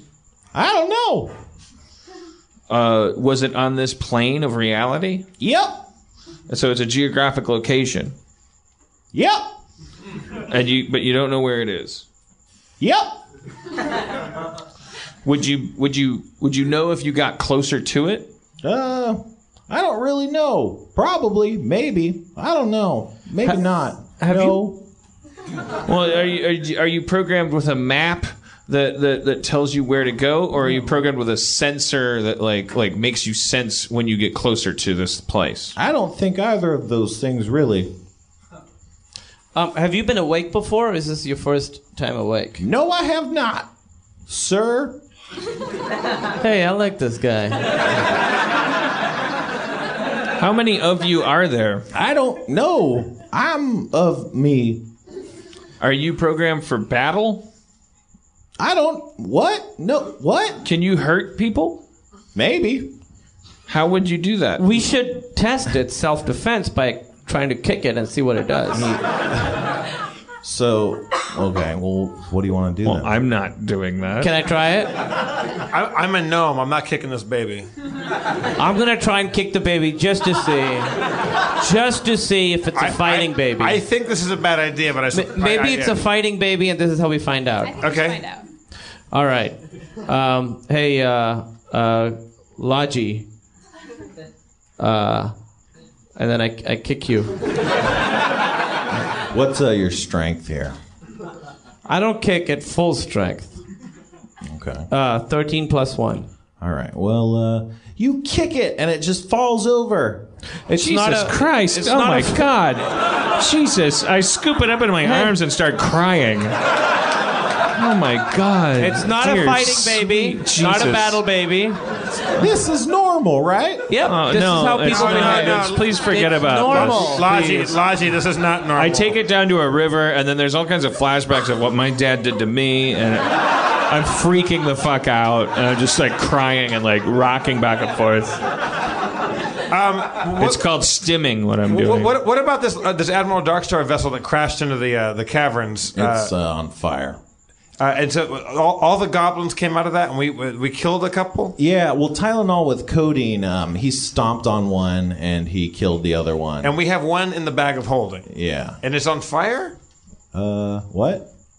He was on fire when we put him in Goblin there. was on fire, yeah. Right. Somebody take this baby. I give it to Court. Can I have the baby? I'm going to give it to No, the gnome. you keep kicking the baby. I just kicked the baby once. You kick one baby. Mulraine, wait. Mulraine, I go like the ahead. baby because I'm a woman, Okay. so it's my duty. Is that sexist? If I give it to him, it's racist. What is it if you give it to me? That's Fucking practical danger. An actual measured, scientifically proven danger. Let's give it to Mulraine. Okay, we I'll give hold it for right now. Mulraine holds the baby. All right, I give it to Mulraine, and I'm going to pull this goblin out of the bag of holding. All and right. it's time to get enhanced about our interrogation. Okay. Oh, are you gonna? Jack Bauer business. Oh, poured some water. Has the lamp been invented yet? Yeah. Wait, which kind of lamp? One with a dimmer switch? No. I mean, we have enough weapons. Enhanced interrogation is not going to be a problem. All right. So as you pull them out, your hand it burns, because the goblin's on fire. Ow. Is it still on fire? Yeah. Are you shrobbing? No. My character saw you reach in, pull out. I take my water skin and douse the goblin. Sharpie takes 5 fire damage, and you smell the smells of the smells of burning wood and fibrous items coming from inside the bag of holding. Ah, fuck.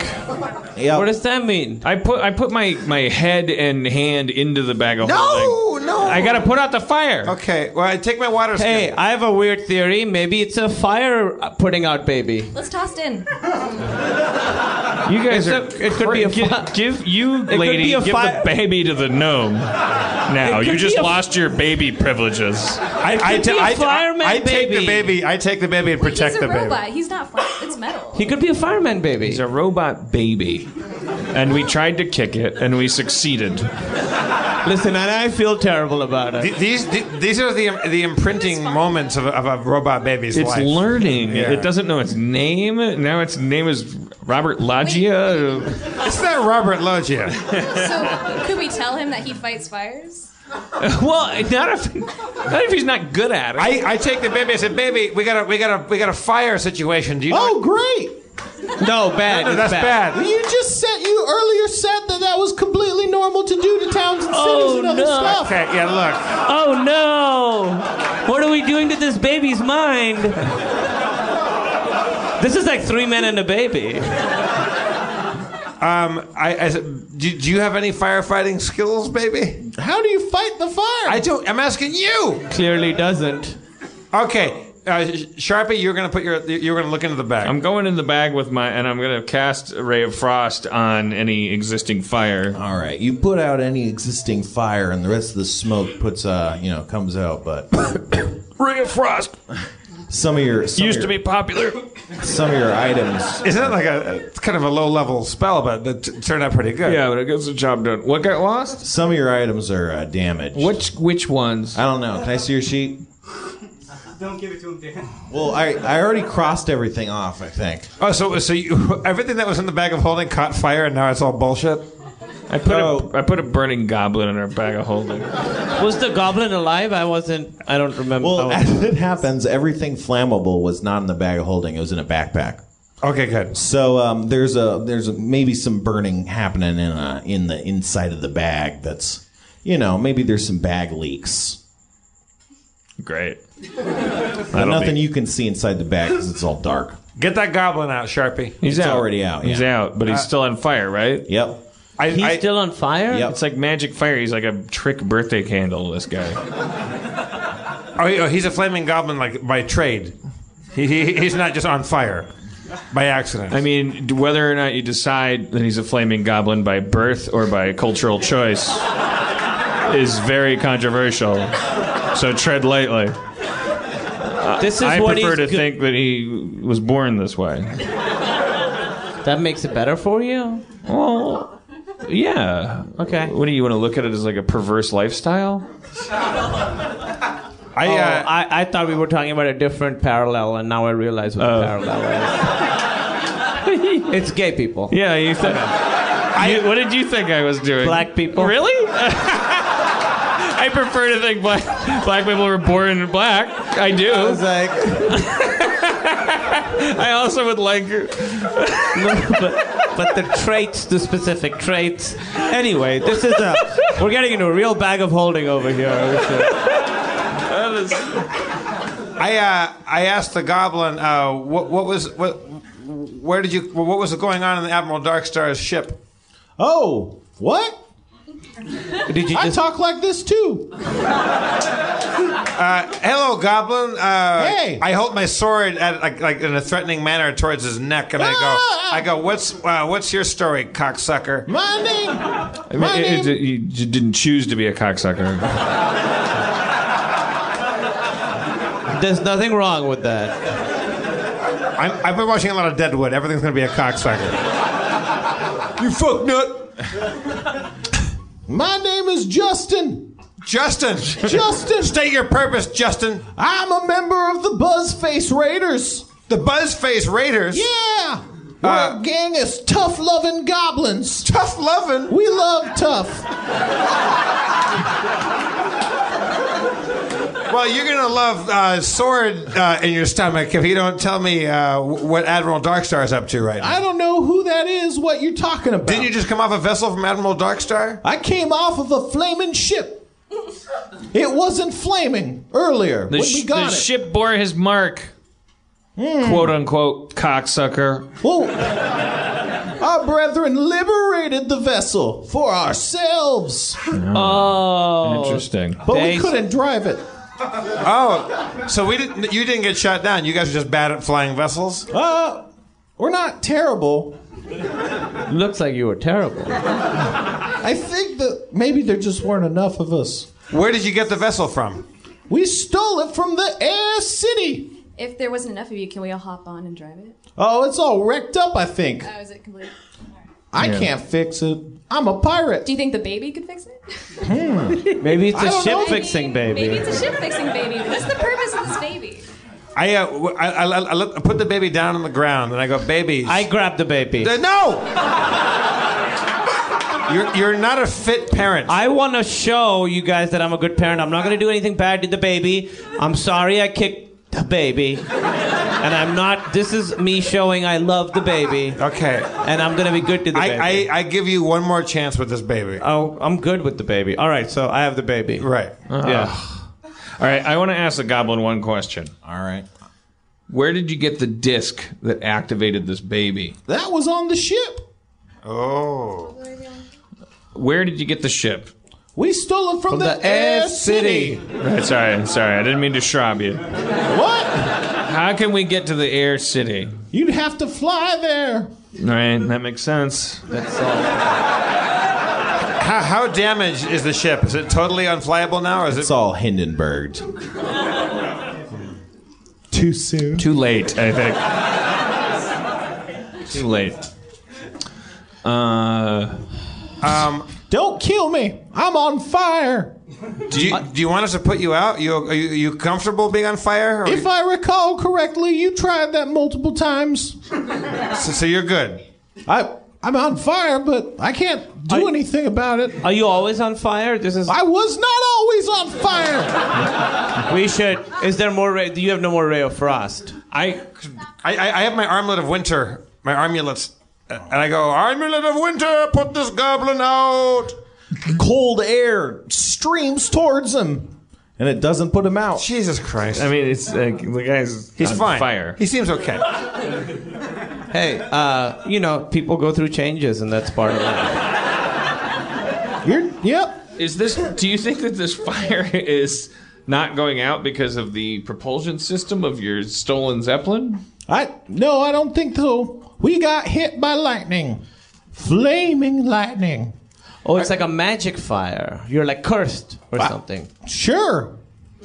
It's like a fire curse. I take the baby and go examine the wreckage. No, I don't give you the baby. I hold on to the baby. Ask me if you want the baby. Ask me if you want the baby. Krista Berg, would you accompany me while holding the baby and go look at the wreckage of the ship? Because it seems to be that maybe this baby has some sort of connection to it. I would love to. Okay. Wasn't that easy? You're really on edge right now. Like, I feel bad about I feel bad about kicking the baby. We probably want to get to this Air City, right? Let's go to look at the thing. I don't know. Do you want to just go everywhere that gets mentioned? In a movie, yeah.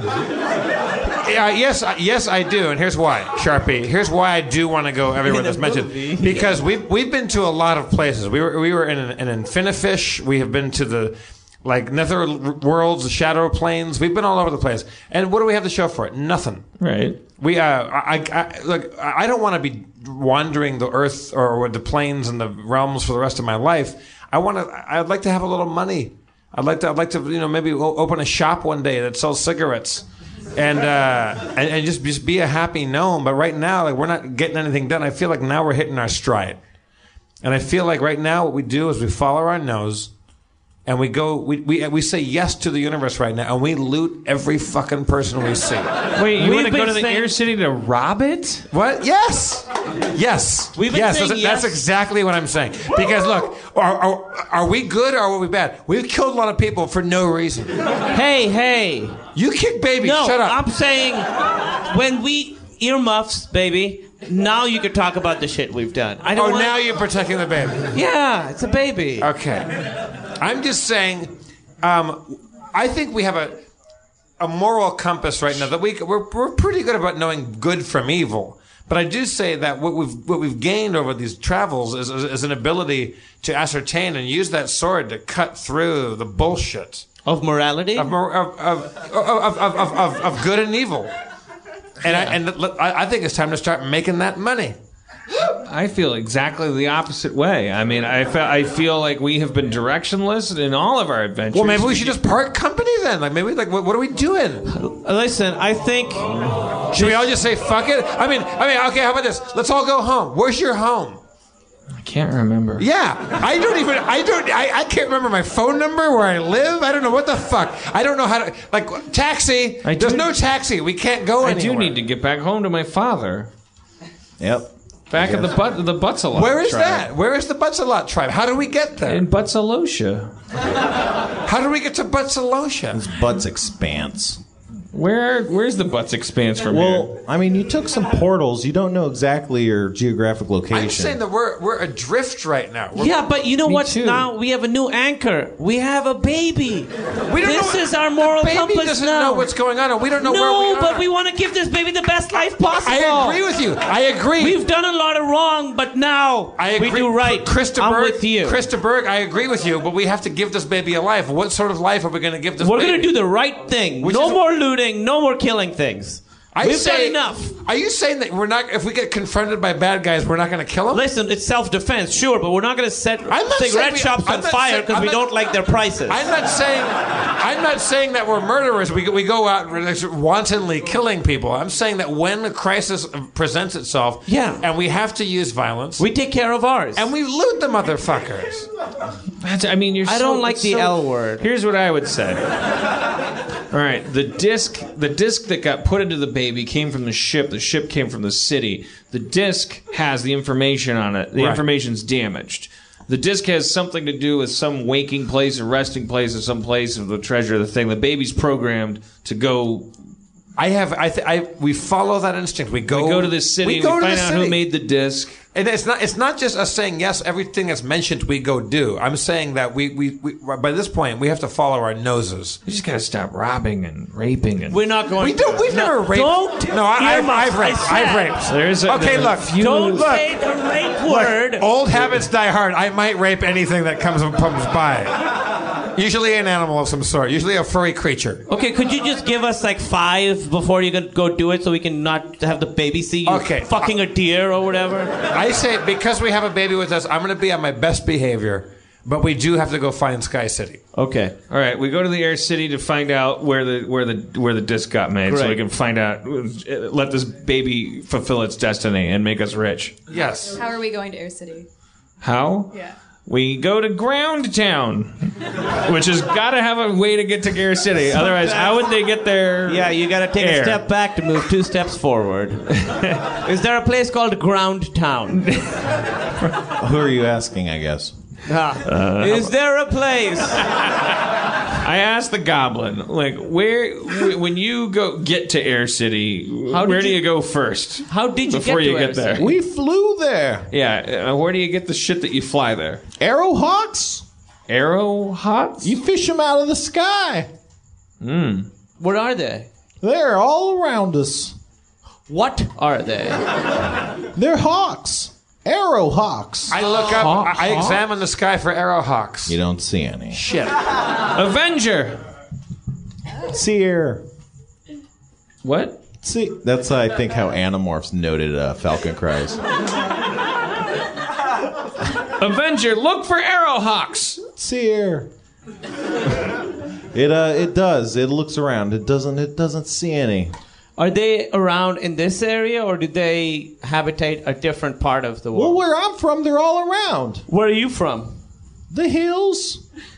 Okay, how far are the hills? Well, we flew there. I don't know.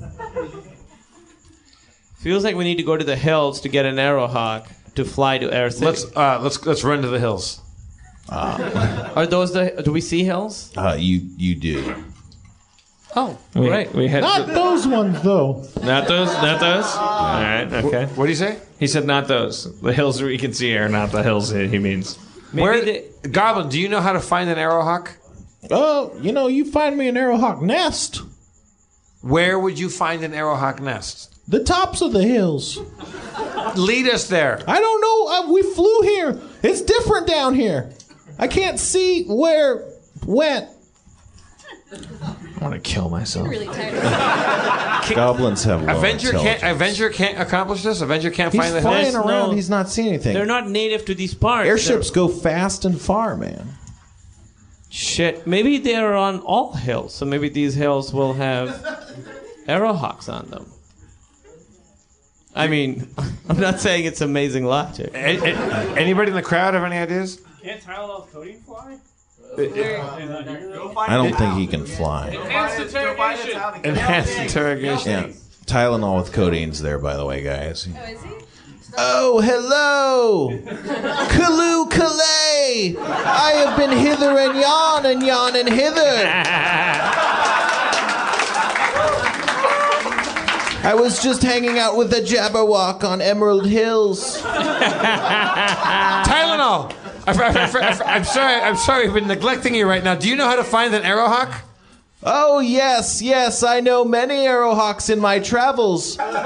Take us to one. I will, and now away! Away! He grasps his emerald of shadow worlding and phases out of existence.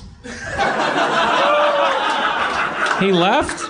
Yeah, I feel like that's pretty in character for him. That fucking guy. Is he coming back? Hey, don't swear in front of the... Okay, it's fine. Don't swear in front of the kick baby. Okay, new rule, we don't bring up the K word. New rule? Yeah, new rule. Can we just let that be? Avenger, return to my arm. It's here. Where were the most hills? North. I say we go north. Let's go north. Wait, were the hills a specific color where you're from, Goblin? They're the same color as this. Okay, all right. Sorry. Hey, no. The music swells as we walk. We walk north. North. Time passes. You see far off a small village and a signpost that says Rosebook, a tiny little village. Please don't pillage. Yeah. Can we take this sign seriously? Can we practice run? Yes. Yes. No, One town. We're not. We don't. They're we lucky. Don't end Look, up we fucking. we never pillaged shit. We're broke as Job's turkey, man. We don't have any fucking money. You lit, I don't know what that Bill means. Mardigan's on I fire. don't like it.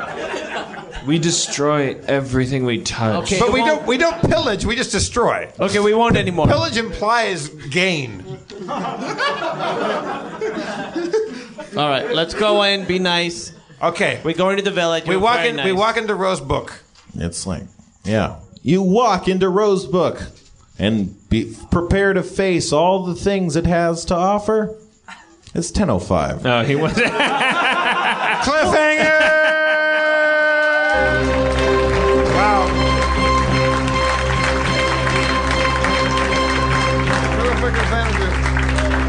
There we go. Let's thank Stephanie, everybody, for helping us out. Good luck with your web design. Let's also thank Seek Donnelly and good luck with Monomyth. Kumail Nanjiani. You can see him on the Meltdown Show on Comedy Central. Silicon Valley, of course. Spencer Crittenden. The Dungeon Master with the mostest. I'm Jeff Davis. Your mayor is Dan Harmon. Thank you. I would say, of all cliffhangers, that has to be the most tantalizing.